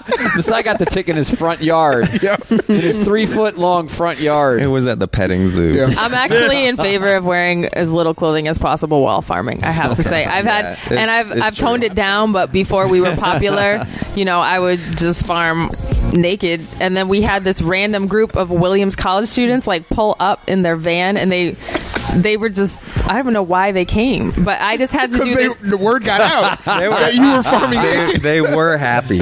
I just sort of turned slowly and tried to blend into the earth. Just burrowing into the ground. And then later on, after I got dressed and was trying to explain about the farm, it was just the looks on their faces were so distracted. So, yeah, you got to at least farm in a bathing suit. At least. That's good advice. Wow, that's good to know. Yeah. And rain gear and muck boots on the rainy days. What time do you guys get up in the morning? So the workday starts at 6:30. So, I still work in Albany, so I get up at 5:45, go on a run, and then I leave the house at 6:30. But the farm workday starts at 6:30. 6:30, huh? That's not bad. I thought they were going to say 4 or some nutty stuff. Nah, that's dairy farmers. Oh man. I wanted to mention that you guys don't have animals. We have chickens for meat and chickens for eggs. Oh, you do have chickens for meat. So you guys you're not vegan? No. Mm-hmm. Oh, okay, good. Okay, now we have more in common then. So you actually crack the chicken's neck and eat the chicken? No, there's no. It's not that simple. No, it's that. not like they that. They all die. They die of old age. They're not murderers. No, we kill a lot of animals. Actually. Do you really? Yeah, hundreds of animals every year. Does OxyClean take out chicken blood? I haven't tried that yet. I think I'm going to have to get a white raincoat. She comes out like Dexter. The chickens are done. Wait, I want to know about killing animals. So do you kill the animals to eat, or do you kill them to stay away from your food crop? What? Or both? Sometimes you kill them for sacrifices too, right? And all of the now we're above. getting personal. So, but I know this stuff. I know a lot about that stuff. That's the only reason I said it. Sorry. JB owns a farmer's almanac, so he's. So just to be clear, because I want to clear up. Jonah knows why. I want to clear up this sacrifice thing. So when people are like, "Oh, voodoo sacrifice and stuff," so the whole thing is that people eat meat, right? Mm-hmm. So when you kill the animal to eat it for dinner to share with your people, the only difference between industrial ag and the sacrifice is industrial agriculture. That animal was tortured, killed, parts of it were wasted, and then you ate it. With quote unquote sacrifice, the animal is killed, the blood is given back to the earth in gratitude, and there's prayers said, and the animal is honored, and then you eat it. But that's the only difference. But if a white man doesn't get paid off of that, it's just horrible. Do you know? Exactly. Has capitalism taught you nothing? Therein lies the problem. That's why it's controversial. Basically, it must be evil. Right. People just feeding themselves and thanking the earth. What are you doing? So you guys do have animals. A few. You have chickens, and what else did you say? And a dog. Oh. And bears. But you don't kill the dog. No, the the dog, man. You should see the dog can catch rabbits. It's amazing to watch it. Oh, nice. So yes, there's some death of animals to protect our crop. We raise chickens. They live for for the chickens we kill for meat, they live for 10 to 11 weeks, and then we process them and sell them. Okay. And then we have chickens for eggs as well. How many chickens I'm do you coming to think get you some have? chicken from you guys. 'cause It's that's a probably completely some really different good thing, you chicken. know. Yeah. Yummy. It's a completely different. We thing. had to teach our children not to be snobs because my son, he was raised on this like farm chicken. It's really good, like free range, organic, amazing. And then he went to some potluck and someone had like industrial chicken chicken. nuggets? Price Chopper And he's chicken? like, Mom, What is this shit? What is not chicken? did. Da, da, da, da. Shh, you can't. They don't know. They don't know about farm Right, chicken. don't Chicken spit it products. out. You can't be a snob about this. It's good to know. No, so we do how many this year? 200 meat birds. We're doing 4 runs of 50. Yeah. Oh, so that's a lot of chickens. 200 meat birds, and then That's great. I don't know. We're not selling our eggs this year. We're just having like a happy educational flock because eggs lose money. Oh, eggs lose money, really? They do. Yeah. It's kind of sad because they're delicious. Oh, dang. So, like, now, what are the expenses in eggs Oh, like that the refrigeration that stuff, make? No, the feed, the birds feed? themselves Oh, and yeah, the feed. true, So true. if you were gonna like actually break even on a dozen eggs at our scale, you'd need to charge like $6 or $7 a dozen, and that's just not tenable. Are they bigger than eggs in the store or something, or different? No. They're just regular. No. They I mean, taste different. They're higher in nutrients, but Oh, okay. people in the Capital District can't afford that. People in New York City and Boston, Oh, they buy them for that much. they buy People that shop $8. at Whole Foods. Exactly. That's right. Exactly. But that's not who we're feeding. No. But that's only like $2 more than they're like selling farm free range eggs at. And like those aren't Hannaford even or free whatever. range. Like Yeah. they just take the animals out of the cages, but they're still crammed into an indoor Right. space at the same Right. stocking density. Right. So it's more expensive to raise animals without torturing them, is what it comes down to. Right. And people are used to having animal products liberally, right? Yeah. But in traditional societies, animal products are like spice. They're like something you add in. Like you have an Right. egg a couple times a week. You have meat on Sunday. And so because our culture has become so addicted to animal products, you expect to have 3 eggs every day and a steak every night. The demand to cheapen it has led to this And not just 3 torture. eggs. Like you open a carton of eggs and they're like pure white and they've got a red stamp on them, like each Yeah, like, one. Have what? you seen that shit? Yeah. It's really weird. It is really weird. Individually wrapped eggs, even though they have a shell already. It's like, why? Yeah. No, that's a good point. Yeah. So meat is the spice. All right. When you think I about it definitely like want that. to try one of those eggs though. Now that you've, Yeah, they're really and delicious. chicken. The chickens. we got to do a brunch with omelets and stuff. And we'll feed you. Yeah, That's what you're saying, I'm right? definitely down with that. All Yeah, right. I'm gonna All right. wear a full hazmat suit though because I'm still tick shy. Tube socks. You just need a friend to check your body in the evening. I know. That's why. I need more mirrors. I think is what I need in my bathroom. I need like 6 mirrors on the floor, all different angles, because they get they can get anywhere. That's what I learned. I have a lot more body than you, Search too, Leah. You forget. Like this is like a full. I would need to take the afternoon off to do this. I'm like calling my white slaves to help. Tick check, sir. Tick check. Time for my tick Tick check. check. Nate, can we? I know it's getting a little late. Can we play like 1 or 2 songs so that we can come up with a shout out list? We'll take a brief break, and when we come back, we're going to talk about Rebel Diaz and Prince. All right, cool. So keep it hot. Talk for like 2 more minutes. I'll So- set my laptop up. Yeah, and I just we'll- want to remind people of 1 or 2 things. First of all, May 4th, which is a Wednesday, it's coming up. We have a show with Odyssey and Good Company. It's going to feature Thump Gospel and Beat Shot All Stars, which Beat Shot All Stars is just like whoever from Beat Shot is like sober and in the city that day will do a song. So it's usually like JB or Gatto or myself or Anise. So people Which from Beat Shot all will be 3 there. of us are pretty Are we- much yeah. not sober during Yeah, those we're usually times. not sober during the shows. Yeah, yeah. But this is May 4th. Odyssey, who, if you haven't seen him, amazing artist. Good Company is his band, and they're just starting their tour. Albany is the second stop on the tour, so we're really looking forward to this show. Every time he comes up, it's usually really impressive. He's performed at the Beat Shop Music Festival a few times, and last time he performed here was just a DJ set. This time he'll actually be rocking the stage. So May 4th. If you want tickets, go to beatshopmusic.com/Odyssey. That's ODDISEE, and we hope to see you all there. We're also going to have some Beat Shot T-shirts that nobody else has seen yet. They're going to be $10, and we actually have a shirt for each of you guys tonight, Leah and Jonah. You're the first 2 people to have these T-shirts. They resemble the hoodies. We'll put a picture up in a second. So those will be available for $10 on May 4th. You can only get them at the show. So definitely cop those tickets. I'm glad you plugged that show. But also Sunday, before our show, Sunday, again, the Crafted Show with Daniel B. Summerhill. It's a poetry showcase and a book signing. He's releasing his second book. This young gentleman comes from Oakland, New York, and he came over here, and he has definitely made a name for himself on the poetry scene. One of the first Beat Shot episode podcasts we did, we featured his book, which was Boys on Stoops or something. Brown Boys on Stoops. And we read a segment of his poetry. That was like the second or third episode of the Beat Shot Radio podcast. Now look at us on the 50th anniversary, and he's got a second book coming out already. Crazy. That's Sunday? So, that's Sunday. It's going to be a live showcase, book release signing for Crafted. That's the name of the book. It's the highly anticipated full-length book of original poems by Daniel Summerhill.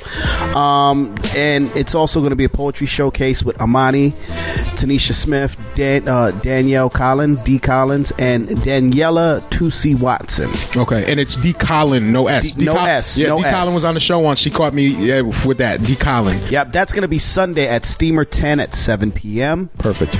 Make sure you get there. Cool. So at Beat Shot Radio, keep it locked. We're going to come back with more Soulfire Farm, Beat Shot After Dark, 50th anniversary. So Nate, take us out. Boom. Beat Shot.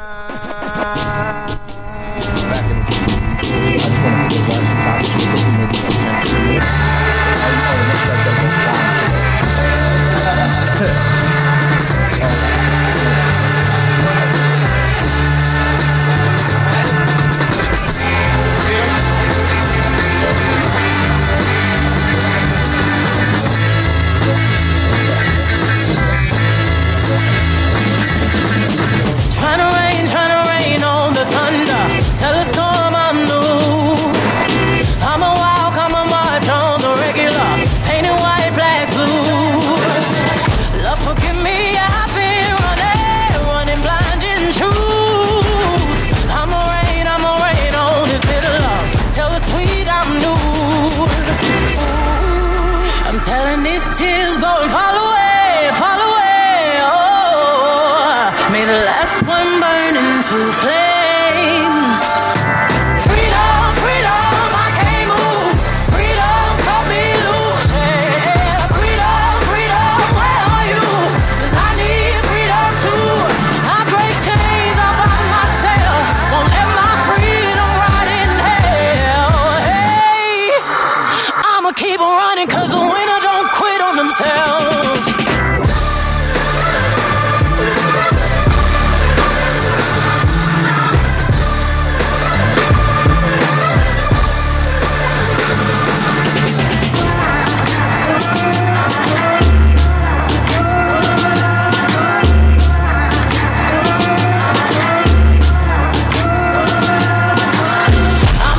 I'ma wade through the waters till the tide don't move. I'ma ride through your borders. Call me bulletproof. Love, forgive me, I've been running blind in truth. I'ma wade through your shallow love till the deep I'm new. I'm telling these tears go and fall away, fall away. Oh, may the last one burn into flames. Freedom, freedom, I can't move. Freedom, cut me loose. Yeah. Freedom, freedom, where are you? 'Cause I need freedom too. I break chains all by myself. Won't let my freedom rot in hell. Hey, I'ma keep on running 'cause the winner don't quit on themselves.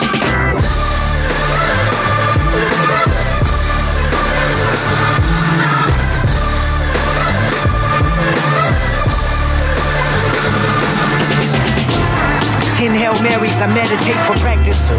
Channel 9 News tell me I'm moving backwards. 8 blacks left, death is around the corner. 7 misleading statements by my persona. 6 headlights waving in my direction. Come on. 5-0 asking me what's in my possession. Yeah, I keep running, jumping the aqueducts, fire hydrants and hazardous smoke alarms on the back of us. But mama, don't cry for me, ride for me, try for me, live for me, breathe for me, sing for me. Honestly, guiding me, I can be more than I gotta be. Stole from me, lied to me, nation hypocrisy, gold on me, driving me wicked. My spirit inspired me like yeah. Open correctional gates in high desert. Yeah. Open our mind as we cast away oppression. Open the streets and watch our beliefs. And when they carve my name inside the concrete, I pray it forever. Freedom, freedom, I can't move. Freedom, cut me loose. Freedom, freedom, where are you? 'Cause I need freedom too. I break chains all by myself. Won't let my freedom rot in hell. Hey, I'ma keep on running 'cause the winner don't quit on themselves. You a bad girl and your friends bad too. Oh, you got the swag, saucy drippin' swag goo. You a bad girl and your friends bad too. Oh, you got the swag, saucy drippin' swag goo. Ooh. I may be young, but I'm ready to give you all my love. I told my girls you can get it. Don't slow it down, just let it go. So in love, I'll give it all away. Just don't tell nobody tomorrow. So tonight, I'll do it every way. Because knock until the morning light. 'Cause we like to party.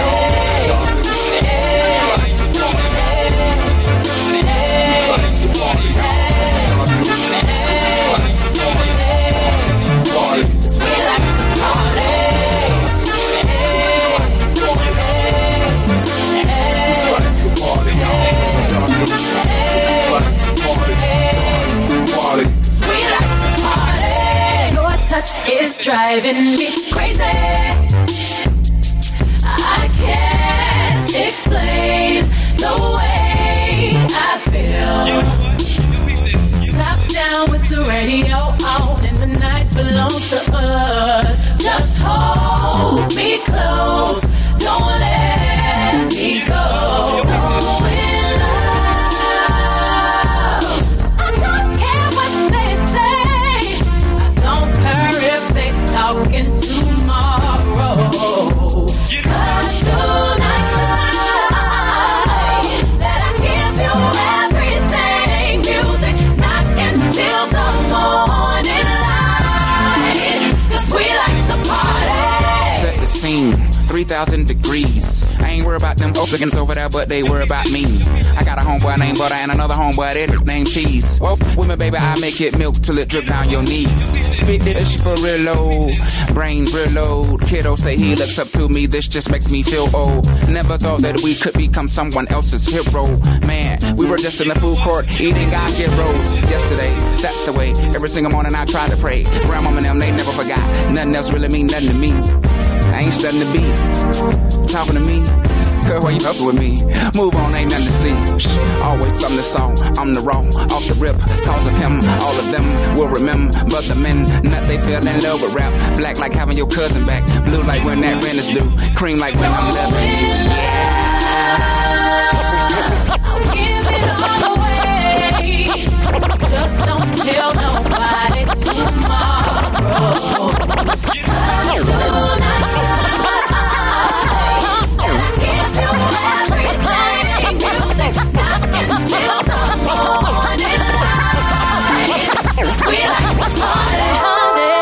I can see the stars all the way from here. Can't you see the glow on honey, honey? I can see the stars all the way, honey, honey. I can see the stars all the way, honey, honey. I can see the stars all the way from here. Can't you see the glow on the window pane? I can feel the sun whenever you're near. Every time you touch me, I just melt away. Everybody asks me why. Everybody asks me why. Everybody asks me why. Everybody asks me. Everybody asks me why I'm smiling out from ear to ear. But I know, nothing's perfect, but it's worth it after fighting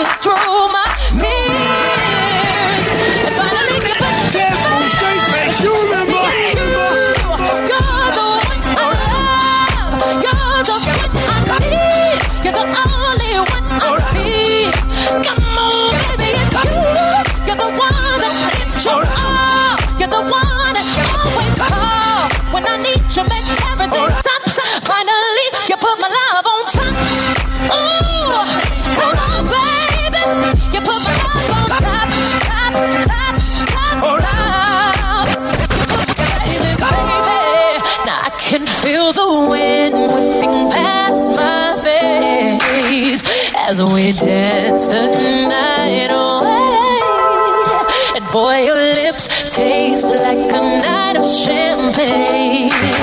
As I kiss you again and again and again and again. Everybody asks me why I'm smiling hot from ear to ear. But I know, nothing's perfect, but it's worth it after fighting through my tears. And finally you put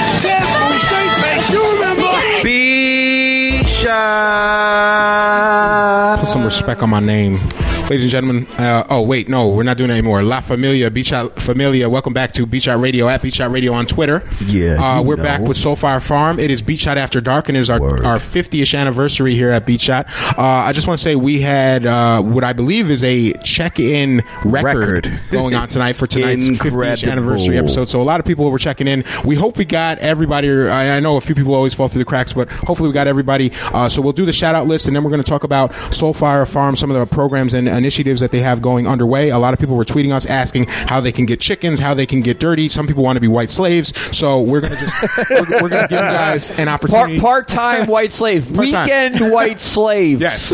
So we're going to give you guys an opportunity to talk about those initiatives. Let me give these shout outs though, because I got to put respect on these names. Let's put respect on all these names. Yeah. Shout out to Tanisha on the check-in. Shout out to Cleanna on the check-in. Dan Beck, Benji, Matt Murray, Amanda, Amani, Jaya, Amy Rose, Scout, Lindsay, DJ Italy, Nashima, she's one of the Soulfire kids, and Emmett is also one of the Soulfire kids. Armando Ortiz, Courtney, Miss Bliss, Pop Tart, Mike Thornton, Stephanie Miller. Shout out to my boy Gordon Mills, Jackie Williams, DJ Lady L, Sophia, Ada Harper, Adi, Chris Scully, Dennis Earl, Jessica, Deborah, Taina, Mari Cush, and of course Albany Distilling Company. Hey, that was now a long just list. Put respect on all those names. All those names. Respect to all those all names. three of them. Yo, when we first started doing the podcast, this is a Beach Shot Radio podcast memory. We used to just interrupt the show whenever one person would tweet us. So we'd be like in the middle of a conversation about like police brutality, and then we'd be like, oh, hang on, someone just tweeted us. Shout out to Ted in Wisconsin. We'd be so happy we got a tweet. So like one night we got so many people. I'm like, yo, we should just start making a list and just do it at some point in the break or something, because it just got to be too much. But when you have 3 listeners, it was easy. Didn't JB stop the show at one point? You guys got a tweet of like free toothpaste or something. Yes. Yo, JB will stop the show for anything. Hold up, wait a minute. He's like, I just got a coupon for Chipotle. That was it. For real. So tell us some of the things you have going on. You mentioned the Farmers Immersion. What else? What do you guys do? Where can people find this information? Our website, soulfirefarm.org, is loaded with all different opportunities for those of you interested in actually receiving food from us. We deliver our food through a weekly farm share program for 20 weeks throughout the season from late June. I'm signing up for that. That's late June through early November. So again, you can sign up right online. That's called our farm share program. Oh, wait a minute. Shout out to Gold Tooth. Yep. Okay. That was Dan Beck. That's Dan Beck. I know, but Gold Tooth. Okay. For those of you interested in becoming commercial farmers, we have a season-long apprenticeship that lasts 7 months. You can sign up next year. We also have a week-long immersion programs for aspiring Black and Latino farmers. Those are all full for this year, but please, if you're interested in something like that, put your name in, get on the list, because we do give priority to people on the waiting list. Can they get on the list now? Yeah, absolutely. Yeah, you can fill out the forms and. Yeah, and we have every month we have a community work day. So from 8 to 1, we get our hands dirty, growing food together and Is clear that out White trails. Slave Day? Is that White Slave Day? That's Soulfire Well, Farm. it's a very rainbow-colored day. And then we have a potluck lunch and good, deep conversations. And if you don't like working that much, it's okay to show up at like 11 and work for like lesser hours. And then as long as you... But you got to bring good food to the potluck. Hey, No there you Doritos. go. There you go.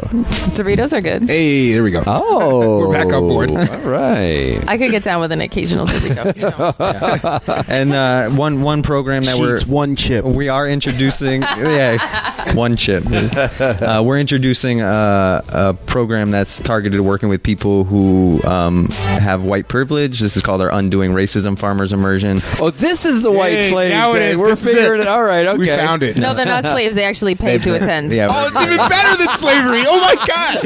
You found a way to trump slavery. This is great. We did it. We're solving racism at Soulfire Farm. right, somewhere on the spite and love spectrum. yes.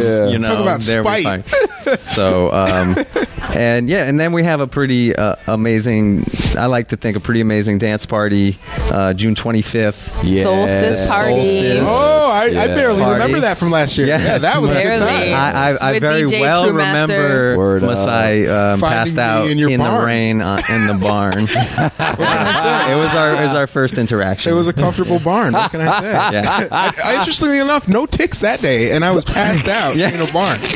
No ticks. Concrete floor never felt so comfortable. Right? Yeah. So We totally hang a aerial silk trapeze from the trees and then light it up and Right. dance on it. It's wild. It was- that's it was a Leah's blast. Leah's other life is an aerial silk trapeze artist, in addition to a priestess of Oya and a farmer and a She doesn't like priestess. What is the word? What's the right word? Yawo. Yeah, well, Yawo. But that helps people like know what it like connect the dot a little. So, but Word, yeah. Yawo is the. The year after initiation. Oh, okay. I'm trying to speak to the white. I audience. appreciate The the white I children. appreciate the layman's. I appreciate the layman's. Cool. I'm speaking to my people. Yeah, Solstice was a blast. Intel was there. He drove me home, thankfully. Yeah, shout out to Intel. That was a good time. So, two things I want to touch on quickly. The first is Thursday, Rebel Diaz is having I think it's their 20th anniversary. JB, do you know Thursday was at the 20th anniversary of Rebel Diaz? True was talking about it earlier. He wanted to go down there. It is the 20th anniversary. Okay. So Rebel Diaz was in the news recently because he confronted Ted Cruz at a restaurant in the Bronx, and because some black pastors in the area were meeting with Ted Cruz, and Rebel Diaz, who's a reporter and a hip hop activist, was basically saying, "Why are you meeting with Ted Cruz? He is a climate change denier," and he went on to say that the Bronx and poor communities in particular, and immigrant communities, are the front lines of environmental racism, and they deal with climate change every single day.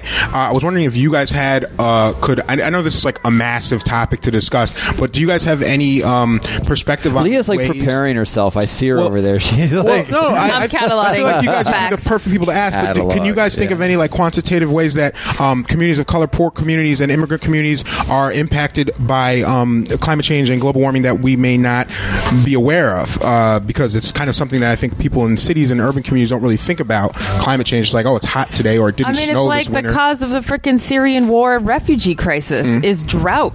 It was drought, so people were unable to farm. There was weak government support for farmers, mass migration, and that type of starvation is a breeding ground for quote unquote radical, militant, whatever, that upheaval. And it happened. I mean, I saw in my own eyes when I was living in Ghana. The chief of the village that I lived in would mark on the side of his doorpost when the rain started and when they ended every single year.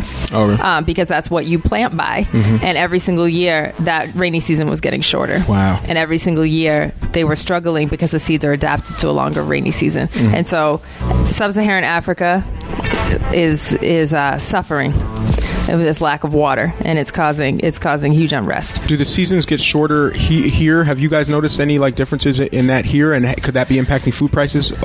Absolutely. I mean, you know that the apples, right, this year, there's That's not going to kinda be too what I was many hoping apples. you'd go. Yeah, I was hoping you'd Yeah, go to like, that, but I mean, what we experience is really erratic weather. So, like, we'll have one warm winter and then a super cold winter, and then we'll have an early spring and then we'll have a late spring. And so, as a farmer, the whole point of farming, like, what makes you successful is knowing the earth well enough to predict and to plan. And so that's been hard on us. Like, when there's a warm winter, all the pests don't die, the ticks don't die, you know. And so then you spend half your time the following season like picking bugs off your plants. Really? So you can't and grow that food. directly impacts people who are already in food deserts and don't have good access to food. It impacts the pricing and what's even available. Exactly. So, okay. Yeah. I wanted also, you use this term food desert. I feel like we wouldn't do this show justice without naming this term that we think is more appropriate, called food apartheid. and we got to give credit to our incredible elder Karen Washington, who's doing work in the Bronx and really actually all over the world at this point around black farming and food liberation. But food apartheid just seems so much more appropriate when we talk about a desert. Desert is a natural phenomenon. It can be a beautiful thing. It's a biome. What's happening in our communities is not a natural phenomenon. It's intentional segregation, which is the apartheid. Unfortunately, some of the deserts actually aren't any really natural phenomena. But I get your point, and I think that has more bite to it. Food apartheid. Yes. So, for those people who may not know, it's just communities and neighborhoods that are kind of deprived access to good food, healthy food, affordable food because of capitalism, essentially. Yes. And these are usually poor and black communities.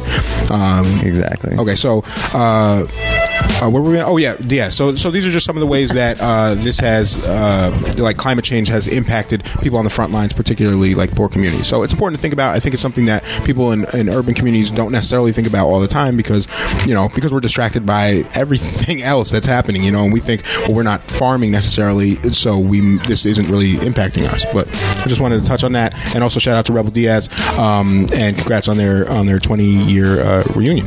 Yeah. Anniversary. And then lastly, you guys had a photo that you put up paying homage to Prince, I believe. Yes. I think I saw it on Instagram. You believe correct. Okay. Prince passed away this week. He actually passed away the day after our Wednesday was the day after we had done Beach Out Radio.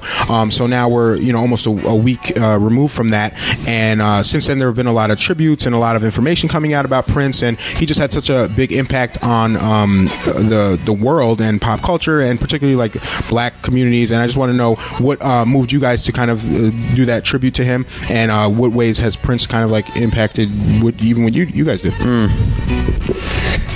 I mean, he was just a beautiful being. Like he put everything out there with so much love and so much power. He challenged the corporate music industry. He challenged sexual identity. Like he just fucked it all up, and you never knew what he was going to do. And not to mention musically, he was a genius.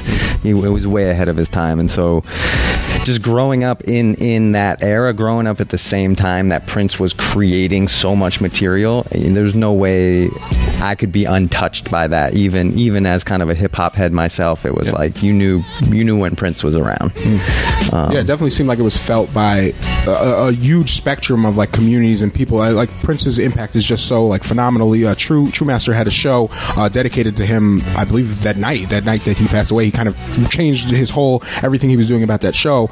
And True, by the way, True and JB and Steve had to leave. They stepped out. But True was really impacted by the loss of Prince, and I didn't even realize until that happened how much of a connection True Master had to Prince's music and Prince's influence. So someone saw that firsthand, and the first thing I thought of, and one of my best friends thought of when we heard that Prince died, was like, we're glad our parents weren't around to see it, because my mother was like so into Prince's music. I actually have a bunch of her records in my basement right now, and a lot of his Prince stuff, and I was like, wow, glad mom was around to see this, because she'd be pissed like that. But yeah, just a huge impact. Aaliyah, did you have anything you want to add to that, or were you not really, you weren't allowed to watch cartoons or listen to Prince till you were in your late 20s, right? So this is what yeah, so like I had the radio, and then I would record on those little tape radio songs, because I didn't have money for albums. So yeah, I mean, I liked Prince too, like everybody else, but I don't feel like I have anything deep to say. And I thought it was beautiful how you guys all dressed in purple and Purple Day on the Farm, and had Purple Day on the Farm. It was Purple Day, and I was the only one with purple, so I passed my purple around because I love purple. And the purple asparagus decided to poke its head through the store on that very day. Oh wow, the first purple asparagus. Clearly Prince is farming from beyond the grave. So beyond. Did you Instagram that? My fingers are muddy. I enjoyed it for myself. All right. Is that selfish? Yes. If you didn't Instagram it. Did it really happen? I mean, Exactly. Did it happen? I It's ate not it. on social Did it media? happen? I just want to. Are we just going to take you for your word? Yeah, right. I don't buy this at all. It was regular asparagus. Admit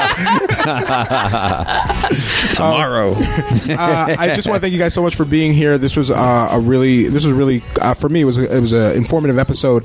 You mentioned we took the music break really late because the conversation was just like flowing. I was like, people need this information. So thank you guys for bringing that wealth of information. It's soulfirefarm.org, right? If they want to learn more about what you guys are doing specifically and get involved on the you have the farm share, which what do I call that? Like Netflix for vegetables.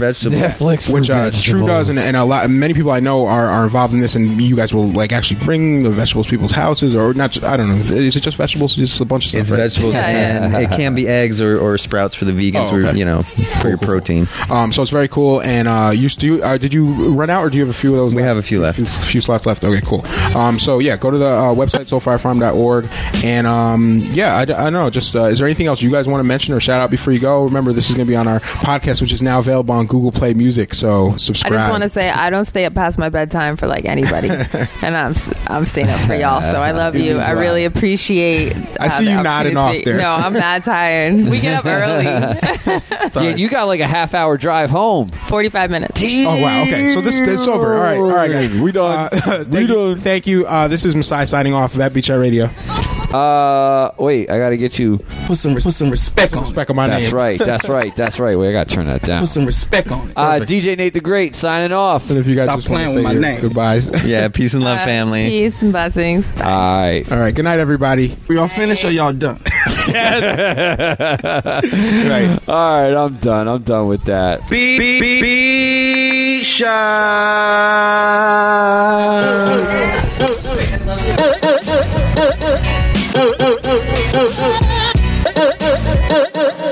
Y'all haters corny with that Illuminati mess.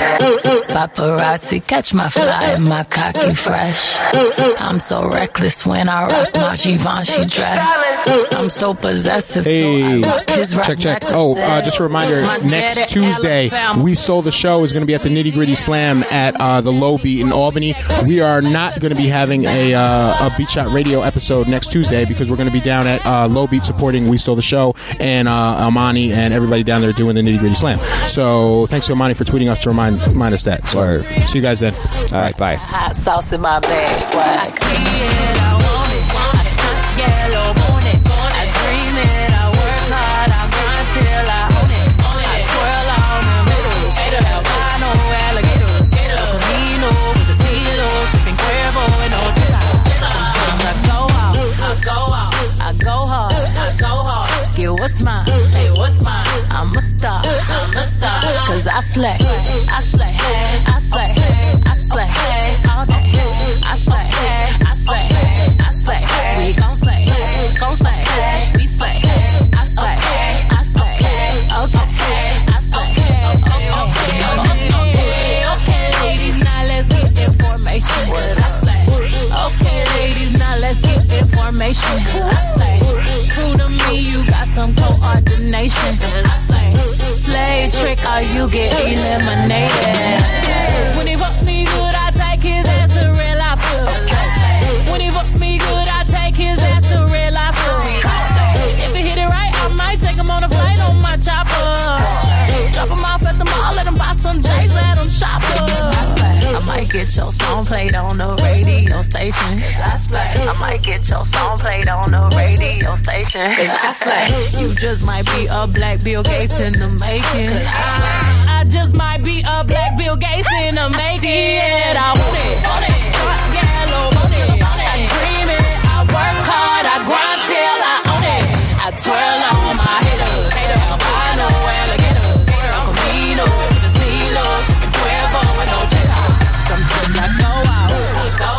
I go hard. Take what's mine. I'm a star. Cause I slay.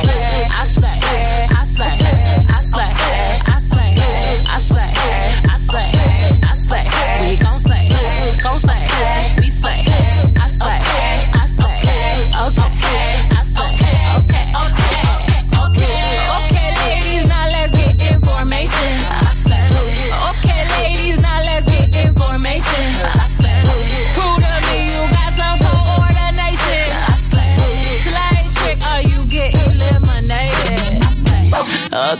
ladies, now let's get information. I slay. Okay, ladies, now let's get information.